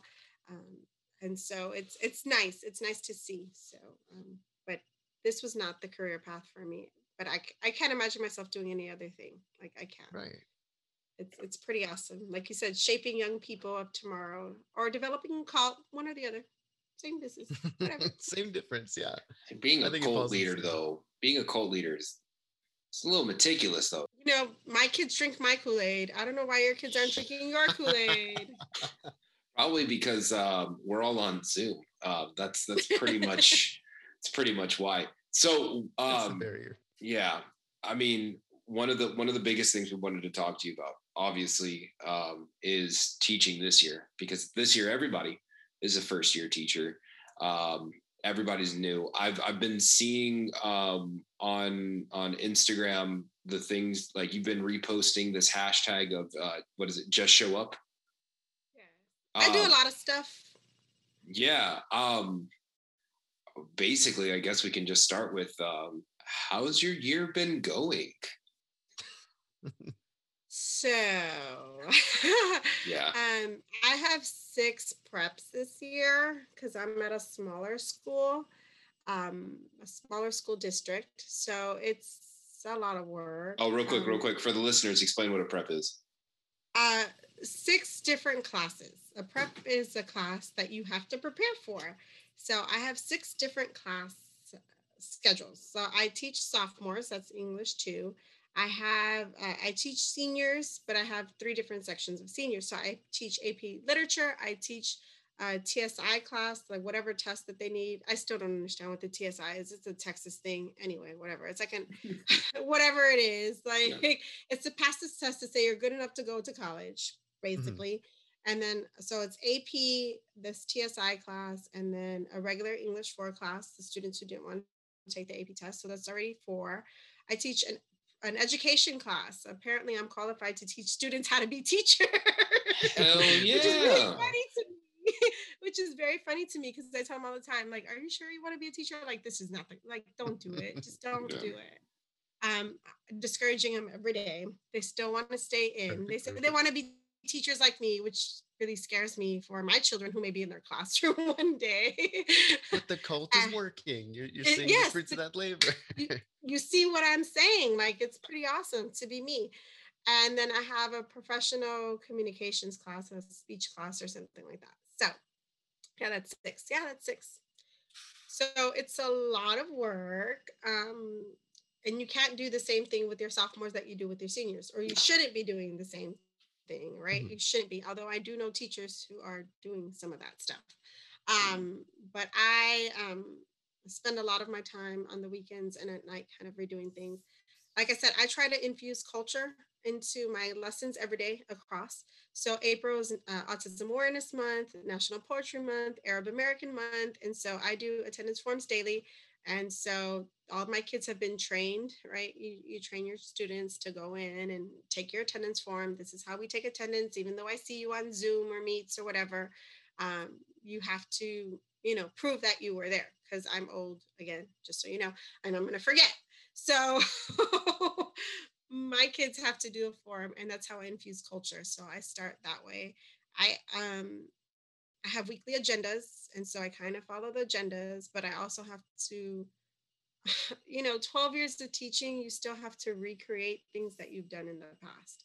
And so I've never been the teacher. Like, if you were my sophomore this year, you're going to do maybe 40% of the same thing, maybe 30% that the sophomore the year before you did. Like, I change things all the time because I get bored. Like, I think I have ADD probably that no one's ever told me, but I don't want to teach the same thing. So I do a lot of research, take out books, see what's going on in the world. Like, the Cambodian genocide was the anniversary of the Cambodia genocide was 3 years ago. So we read a book in class on the Cambodian genocide. So, and I haven't done that book in the last 3 years. So, like, I kind of keep up, obviously, with current events and history, to give my kids new things. So, one, so they can't steal each other's essays either. Like, it just helps. That's great. Yeah. you always keep it fresh. They can't pass it from one brother to a sister or whatever. So this year, it's taking all of that I've learned and putting it into, we're a Google district. So creating Google Forms or Jamboards or whatever. And some days I kind of just throw it out the window. Like, yes, I did all this hard work, but, the verdict of from George Floyd's death came up. We're going to talk about this today. So, or this came up on the news this morning. We're going to talk about this today. And so, or I forgot, like, it's Holocaust Remembrance Day. And so I just remembered what I saw on the news. So I've been doing this so long, like, I can make anything into a lesson. You just take your current event and you make it fit. And so I try to be as encouraging as I can. My seniors, I know this year, but my sophomores, I don't know. Like, I don't know all of them. I don't see their faces. So I infuse humor, sarcastic, and as witty and wonderful that I am, I try to be humorous and fun. I mean, a lot of what we do is entertainment, right? I mean, it is. Even if I were in the classroom, I dance. So I know, even though they can't see me, I'm dancing, like, in the background, and I know they're laughing at me, but I'm okay. Like, I'm okay being made fun of. Like, I have to, because I'm trying to build those relationships, build those connections with the kids.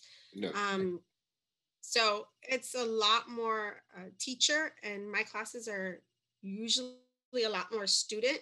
So by the end of the day, I'm like wiped out.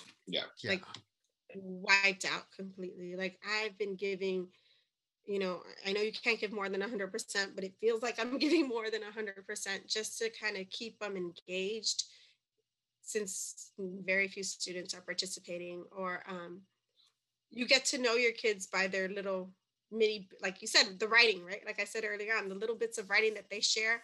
I read everything, all 100 attendance forms every day. So, and I would write down little notes, because I'm old and I forget, write down little notes. So then the next day, oh, thank you so much, so-and-so, for sharing this about you. Or my favorite color purple is too. And you call out the students' names in the different classes or whatever. And they start to warm up and you just want to be there for them. Some of my kids didn't have food after that big power outage. Yeah. Right. That we had at Texas Freeze. And so I asked them on their attendance form, do you have food? Do you have water? Do you have electricity? Do you have, and I read all of them and reported back. And I was fortunate enough to share that information with my principal and my district. And they did get food out to my kids. It's perfect. And things to my students. So, just being there for them. Like, I didn't have a problem. I'm almost at 100% of my students STAR testing. Like, they had to come into the campus to test, and almost all my kids showed up because they feel like they owe me, I guess, or they were threatened, one or the other, whichever. However you want to put it. Allegedly. This is the most backwards cult I've ever heard of, by the way. Not that I've heard of a lot of cults, but there you go. Oh, I teach cults too, which I probably shouldn't have done in the classroom. I do teach cults. Oh, nice. We do a lot of random stuff in my classroom. Always relevant, though. Definitely. Always relevant. This was the year where, well, for Vicente and I, we started off, year one together. This was the year where we were supposed to decide whether or not teaching was for us, right? The saying is, try it out for 3 years. After that, you'll know whether it's for you. And we've been robbed of our third year experience. I mean, what we're going through right now. I mean, as much as we try to make it, make it an authentic classroom, we just, we have our good days, we have our bad days. What I've been seeing more and more of, which I really like, is I'm actually having students. What I tell my students, because our district is allowing students to show up at any time during the fourth quarter, they can show up, they can try out face-to-face learning, see how it is, decide if it's for them. If they want to come 1 day, awesome. 2 days, awesome. If they want to finish off the quarter, face-to-face, it's perfect. I've been just trying to tell my students, listen, try it out 1 day, because, it looks like we could possibly be going back face-to-face in August, and it's going to be a short summer, and you don't want to be overwhelmed, but la-di-da-di-da. I'm having more students show up, but I'm also having those students who are showing up show a lot of signs of social anxiety that they did not have last year. I had one instance that happened this week where there's a student that I have a good rapport with. The student doesn't really have a good rapport with other teachers, but, the student and I, we're locked. We understand one another. Well, the student is scanning the room, seeing all of the new students that are trying out face-to-face learning. And, the student just calls out, one particular student looks at me and says, "Hey, is he supposed to be in this classroom?" I'm like, yeah, I'm not kicking him out. Yes, he's in the classroom. I've called on him to answer a question. Yeah. And then the student starts to get a little defensive, the one who was called out. And then they start going at one another. And I walk outside with the student who initiated it. And I was like, "Hey, what's going on? Like, this wasn't you last year." They just kind of explained to me, like, "Hey, I'm just not used to being in a room with people anymore. Mm-hmm. Like, this is not normal to me." And it just, like, it hit me, right? That we can have these highs and we can teach culture and, spoon feed them little bits of their identity and all the amazing things that we would do in an authentic classroom. But like, what we really have to focus on for the remainder of this year and start building on next year are those social skills, right? Which make an English classroom, because as English teachers, we have the ability to, I always tell my students, like, we have the ability to teach life, and you all can teach each other more than I can ever teach you, like better than I can ever teach you. So those are just some of the things that I've been noticing in my classroom. So. Yeah, social skills, I think, are necessary everywhere. Yeah, for sure. Yeah. At the end of the day, it goes back to culture too. Like, my principal was getting her PhD, and she said that part of her, well, she's already completed it, but she said part of her PhD program was an etiquette class, like how to eat at a fancy dinner. And so, we've lost a lot of those things in general anyway. You know what I mean? Now with COVID, like you said, I don't necessarily know how to talk to people or like smile and fake it and be nice. I've never been that person anyway, but we have to learn how to just give each other grace. And so I think as teachers, we give our students a lot more grace than we give each other, or even that we give ourselves. And it's easier for us to, forgive the kid for dropping that F-bomb in class. But, if you have a good rapport for the students, talking to them and setting those things up, and we do have to teach them how to interact with people again. I I've always never really interacted normal anyway. Like that's just me. I've always been the person to stand out in the crowd. I've realized all the groups that I've been a part of, they've every group or every cohort or everything that I've done in my life, they're like, this has been an abnormal year. I'm like, thanks. Like I just realized it's me. So I just embrace it and move on with it. But I share those things with my students too. Like, hey, I get it. Like I don't know how to act either, but we're going to get through this together. That whole alone together, right? Which is whatever.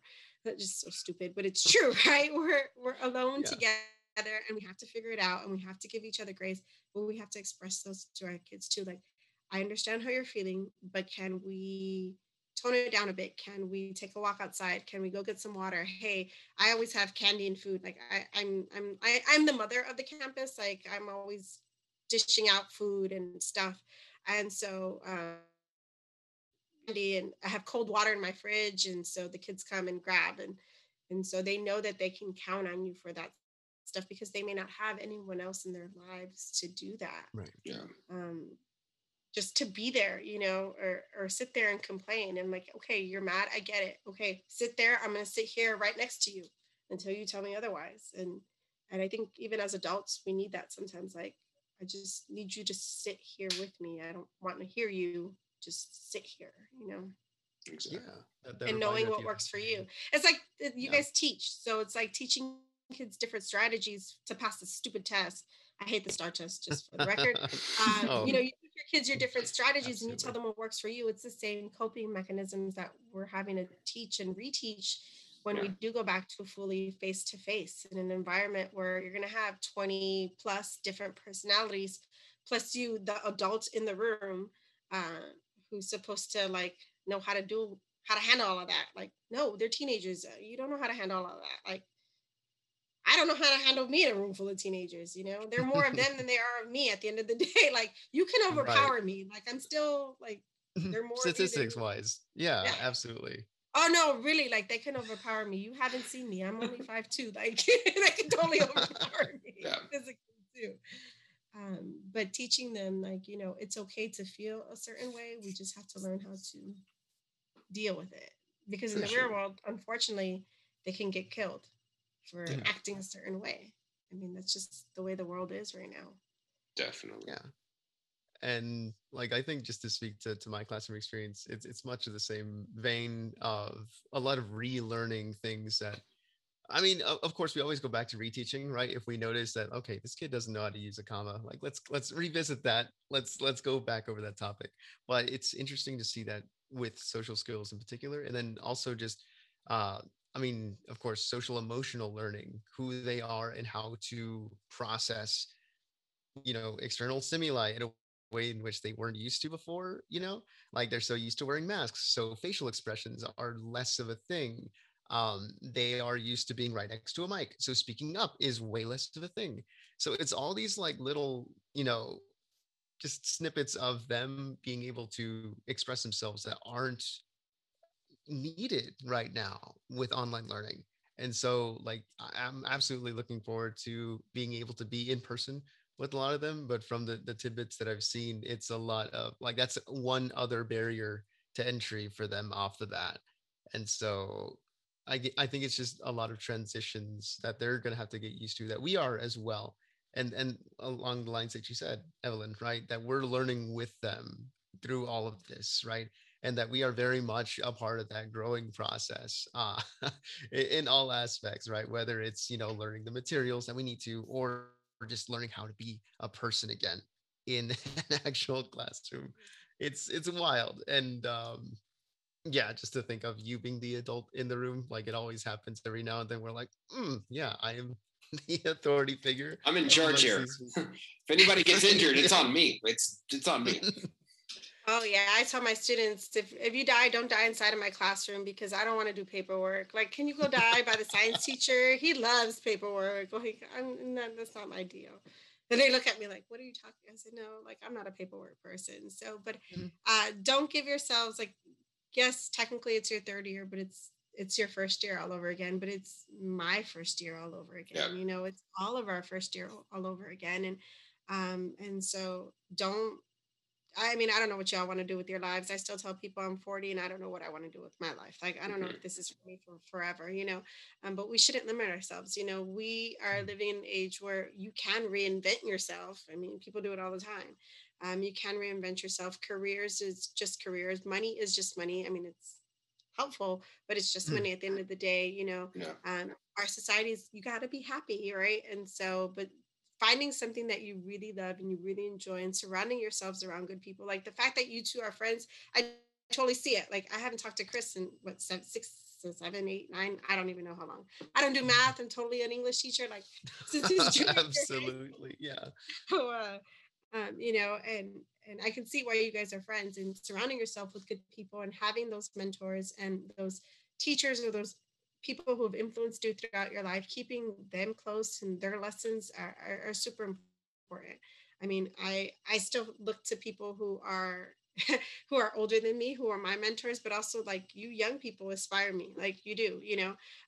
You young people, the young people in my classroom, some of the things I see my own kids and their friends doing, it's like, oh wow, like, you know, it's never too late. Like, it's not too late to do something or find a new hobby or just learning something new. Like, you do learn something new every day, whether you like it or not. You're going to learn something new every day, even if it's just sitting on the couch watching TV, like, you know, Yeah, or something. Exactly. and That new channel, new show. Oh, go for it. no, in your explanation, you know, you give some hope, because I know talking to, so I'm new at my campus, so this is the worst time to be a new teacher on the campus as well, because I've gotten to know 3 teachers, and then everyone else kind of looks at me like, hey, who are you subbing for today? I actually had security kick me out of my classroom 2 weeks ago, because they thought I was a sub, and they're like, you know, hey, this teacher doesn't have a class right now. I'm the teacher. No. This teacher doesn't have a class right. Anyway, that's pretty much exactly how it went. It was horrible. Like, I was wearing the ID badge, I was wearing the school shirt, like everything, nothing. Like, they would not believe me. You know, but you offer hope, and I think everybody needs to realize, everybody in education needs to realize, like, hope is on the horizon. Like, this was the year, you know, where it didn't matter how things went, they needed to go. You know, we needed to put together this, you know, Frankenstein's monster of a school year in order just to kind of give these kids like a little bit of normal in their lives. And yeah, I mean, that's a topic. As far as ending this podcast, though, let's end with the best classroom experience. We'll go around, talk about our best classroom experience. There's got to be at least one good one. I know Vicente, I don't know if you want to share it. I know yours. It's the joke that you said your first year. The joke that you said your first year. No. The joke that just came out. Listen, hey, just for this, for editing purposes, I can edit this out, but like, Mrs. Avila needs to hear this. This is absolutely. We're friends now. Yeah. Okay. Yeah. Of course. Okay. So first year, you are learning to be not just a person, but authority figure, and everything's supposed to be super, clean slate. You are authority figure, they are a student, and then, but things slip out, right? I forget what we were even talking about, but I have a kid, and there's always a kid that's extremely curious. No matter what you're talking about, they will ask a question that has nothing to do with the lesson whatsoever. And so instead of ignoring him or just saying like, hey, we need to get back on topic, I got in the habit of just answering whatever question it was, and then it'd be like, oh, okay, and then we just move on and be like, okay, or that ties into our lesson. But there was one day where he asked, because I mean, my wife now, fiance at the time, they knew about her. Again, one of the questions he asked, but he asked another question, very basic, right? Everyone asks questions. Do you happen to have any kids? And quick response, didn't think about it. I said, not that I know of. And then I continued teaching. And then I immediately got super red. And I was like, wait, no, no, no, no, no. And like, okay, so there were like students in the back that had no idea what just happened. Other students that were clicking on like, why is everyone freaking out? And I had like three boys like just laughing their ass off and just like, oh, Mr. Lopez, I get it, Mr. Lopez. And I'm like, no, no, no, like there's nothing to get. It was like I misspoke, but let's talk about grammar again. And so it was, Yeah. there was no going back from that. But they saw me differently. They saw me as a human. So there was some benefit to that, but it slipped out. Unfortunately, it was not planned. But they saw me again as a real person. So there's some benefit to that. There is a positive. There are. It's, I have to remind my students too, I'm not your friend. Like, Yeah. we could be cool, but I'm not your friend. Like, I'm your Mhm. teacher at the end of the day. And my thing now, because I'm old enough to be their parent. Well, I was old enough to be their parent back then too. But um, I'm like, why would you want to be friends with a 40-year-old? Like, that's weird. Like, that's weird. You're Yeah. 14 years old. That's just a weird concept. And I get it because culturally down here, right? Like, your Theos or your cousins could be 40 and you're Mhm. 14. Like, but I'm like, no, like we can't be friends. Like, once you graduate high school, yeah, then we could be friends. Like, it's cool, fine, whatever. But I can't be your friend if I'm supposed to be in charge. Like, there Yeah. Right. still needs to maintain that line. And I had a lot of awesome classroom experiences. I mean, I've been doing this quite a while, right? And every class is different. Every hour, you guys know, every hour is Yes. different. Mhm. Even Yeah. online, like even online, every hour is different. Like one, like you can be so like first period, forget it, because everybody's the same first period. Doesn't matter. Like Doesn't doesn't matter count. online or in Mhm. person. Doesn't matter, right? But second period, and then by the time you get to seventh period, you're just like, oh, right, whatever.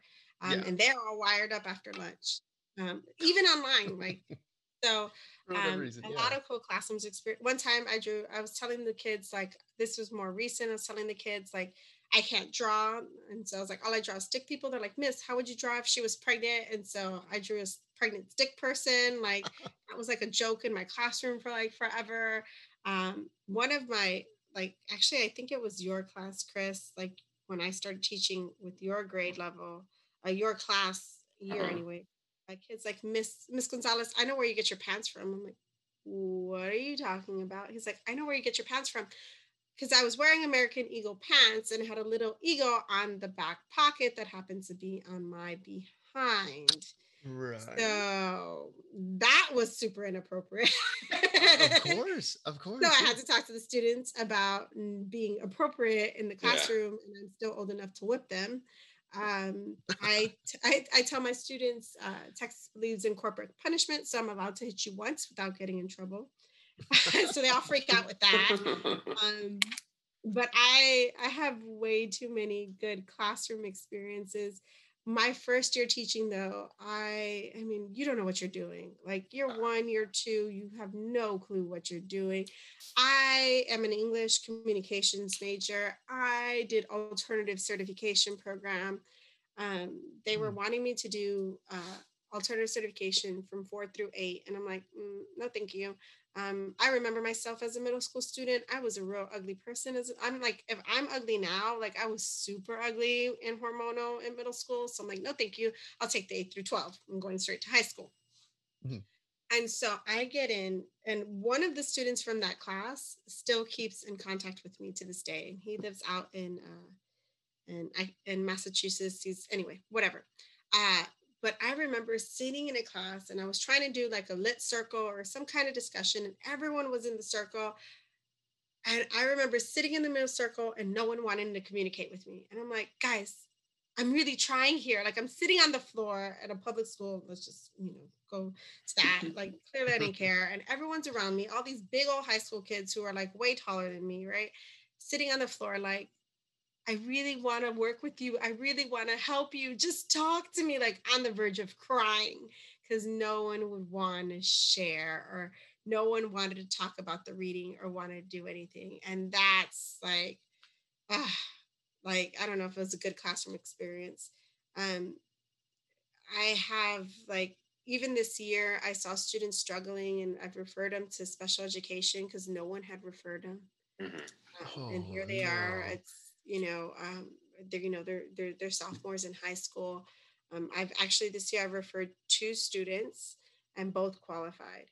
And so I'm Oh, grateful yeah. that now they're getting the help, And so, I mean, I've had a lot of good classroom experiences. Um, at Edinburgh High School, I had a kid cuss me out, like we've had to call security for, because I've never had someone be so disrespectful, like one or two cuss words, but somebody like cuss me out, Mm-hmm. like straight Irate. Chicago gangster cuss me Yep. out, like I could have hit her kind of deal. But I've also had good experiences where the kids, like Chris and other students, come back and look for me and share good stories about how I said something impactful in a positive way, not a negative way. Yeah. Um, and that makes me feel good. Like, you're one of the few teachers who cared. There was a student who graduated from my school district, and basically, like, it was a negative comment about this district and the school. And I reached out, like, hey, I'm sorry that happened to you. Like, if Mhm. I could change that. He's like, no, out of all of the teachers, you were the one teacher who actually cared and believed in me. And that's because he failed my class. And Wow. so, it's part of what we do. Um, I don't know if I Mhm. answered your question. There have been so many No. moments Yeah. that, like, just stick with you, and you remember the kids. And as writing teachers, right, we teach writing. You The longer you do it, the more, like, I forget kids' names, but I recognize their handwriting. Like, I Yeah. can recognize the kid's handwriting. Like, oh, this is so and so. This is so and so. Especially if you have a multiple years. Like, if you have a multiple years, you get to know the kids. You see their growth.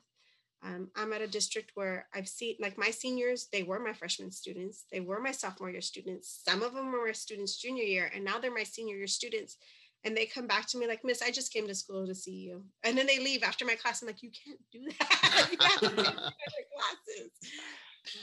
But there are amazing things. And then, social media, I see a lot of my former students that way. They're like, thank you so much. And you have all your coffee mugs, like, from every kid, and I can tell you which kid gave me what and whatever. Yeah. They know I'm fat, so they bring me food too, so that helps. Hell yeah. Start training your coach early. My birthday's Valentine's Day. I expect a present, and I mean, I would remember Chris's birthday, Vicente, but I'm just saying. Okay, duly noted. Duly noted. Adding to the cult. I love this, like referencing other pods. Like, that's fantastic. I do my homework. Yeah. Thank you. Best classroom experience had to have been, I mean, last year we almost got a full year in, right? 3/4 of the way. My first year, like you mentioned, not knowing what to do. Every day is a mystery for every teacher, but your first year, every day is, a mystery, but with like so much more added anxiety. But there's a student that just all year long, like, just did not want to connect with me at all, and I made it a personal mission to connect with this student, and just everything. Tried to ask him questions. Nope, nothing. Wasn't having it. And then I don't know what happened. I don't know what clicked. We had this kind of like homeroom period at Vicente's campus, my former campus, and I started passing out comic books. I was like, you guys do nothing but, sit on your phones. Like, here, be nerds. Here's some comic books. Like, here's some Marvel and DC comic books. He got really into them. And then the next day, on my desk is a journal. And I'm like, who the hell just like put a journal like on my desk? Like, is there like anthrax in this? Like, what's going on? Like, I got like really freaked out. Right. And so at the end of class, he's kind of like packing up his stuff and everything. And I'm like, why is he taking so long to leave? And he's about to walk out of the room, and he turns around and he's like, hey, I wrote something. I left it on your desk. Like, do you mind reading it? And I was like, yeah, sure. He started writing a story. And he was like 6 pages in, and he wanted me to read it. This is a student that just like could not connect with all year long, and it happened. And then he just ended up like, he would not continue writing until I gave him notes, which I'm totally underqualified to give him notes. But I just was like, hey, name this character. This character doesn't have a name. Like, just trying to find anything to just like cement that relationship. Because I mean, if the listeners are going to leave with anything, it's just that, you know, your good teachers establish those relationships early on, and you know, we understand just how precious those are. By now, I've seen you figure at least 100 kids a year, right? In high school world, right? So 12 years, 100 kids, like that's a lot of people. Like I got a lot of people that I have somehow come in contact with, and for somebody who came to the Valley knowing basically no one, like people know who I am now. I'm like, oh, you were my teacher. I'm like, oh my gosh, like trying to go back, like, what did I do to this person? Like, I totally was panicking. Like, what the hell did I tell Chris? Like, what did I tell Chris? I can't remember. Nope. Like, you don't remember what you do. You just do what you do, you know? Right. And I love learning, and I love English because you're always learning something. There's always a new book. Like, there's always something new. And so before we leave, I have to read part of this because I promised Chris, and this is for you. I said, Chris, this is for you and Vicente. Like, this is for you guys. And he's like, I got you something, Vicente. I got you something through Mrs. Avila. And I hope you enjoy it. Oh, wow. Go for it. Looking Yo soy Joaquin. I am Guatemaltec, proud and noble, leader of men, king of an empire civilized beyond the dreams of Guapin Cortez, who also is in the blood, the image of myself. I was part in blood and spirit of that courageous village priest, Hidalgo, who rang the bell of independence and gave out the lasting cry, El Grito de Dolores, que mueren los capachines y que viven de Guadalupe. And it continues because I am walking la raza, just so you know. There you go. How cultured is Joaquin? There's so much of a mythos and backstory to these men now. So, I Am Joaquin was written by Rodolfo Corky Gonzalez, a Chicano activist from Denver, Colorado in 1967. So he was a professional boxer, and then he became a civil rights activist for the Chicano movements. And there you go, sir. So everything is a lesson, my friend. So Joaquin is very rooted in our Chicanoism. And so I'm totally assuming you are a Valley Chicano proud. I could be wrong. So absolutely no, hit the nail on the head. And adding to that culture, thank you. Educators are always learning, and I appreciate the teachable moment. I'm gonna have to listen back to that. That was incredible. Yeah, but that was a totally bad. Again, I was drinking wine before this podcast, and this is way past my bedtime. So you're good. You're good. Find it and read it better. But there is there's a lot to learn. There's a lot to learn. So. Definitely. Well, there you go, listener. Don't stop learning. I think that's it. I think we've made Vicente as uncomfortable as he's ever going to get on this podcast, or at least thus far. You know, anytime you want to join my classroom, you're more than welcome. I'll Zoom you in. Oh, I will take you up on that. I mean, I had my appraiser in on my lesson. I told her she needs to participate too. So I'm just saying, we'll make everybody uncomfortable. Hot damn! I can't wait to get to that level.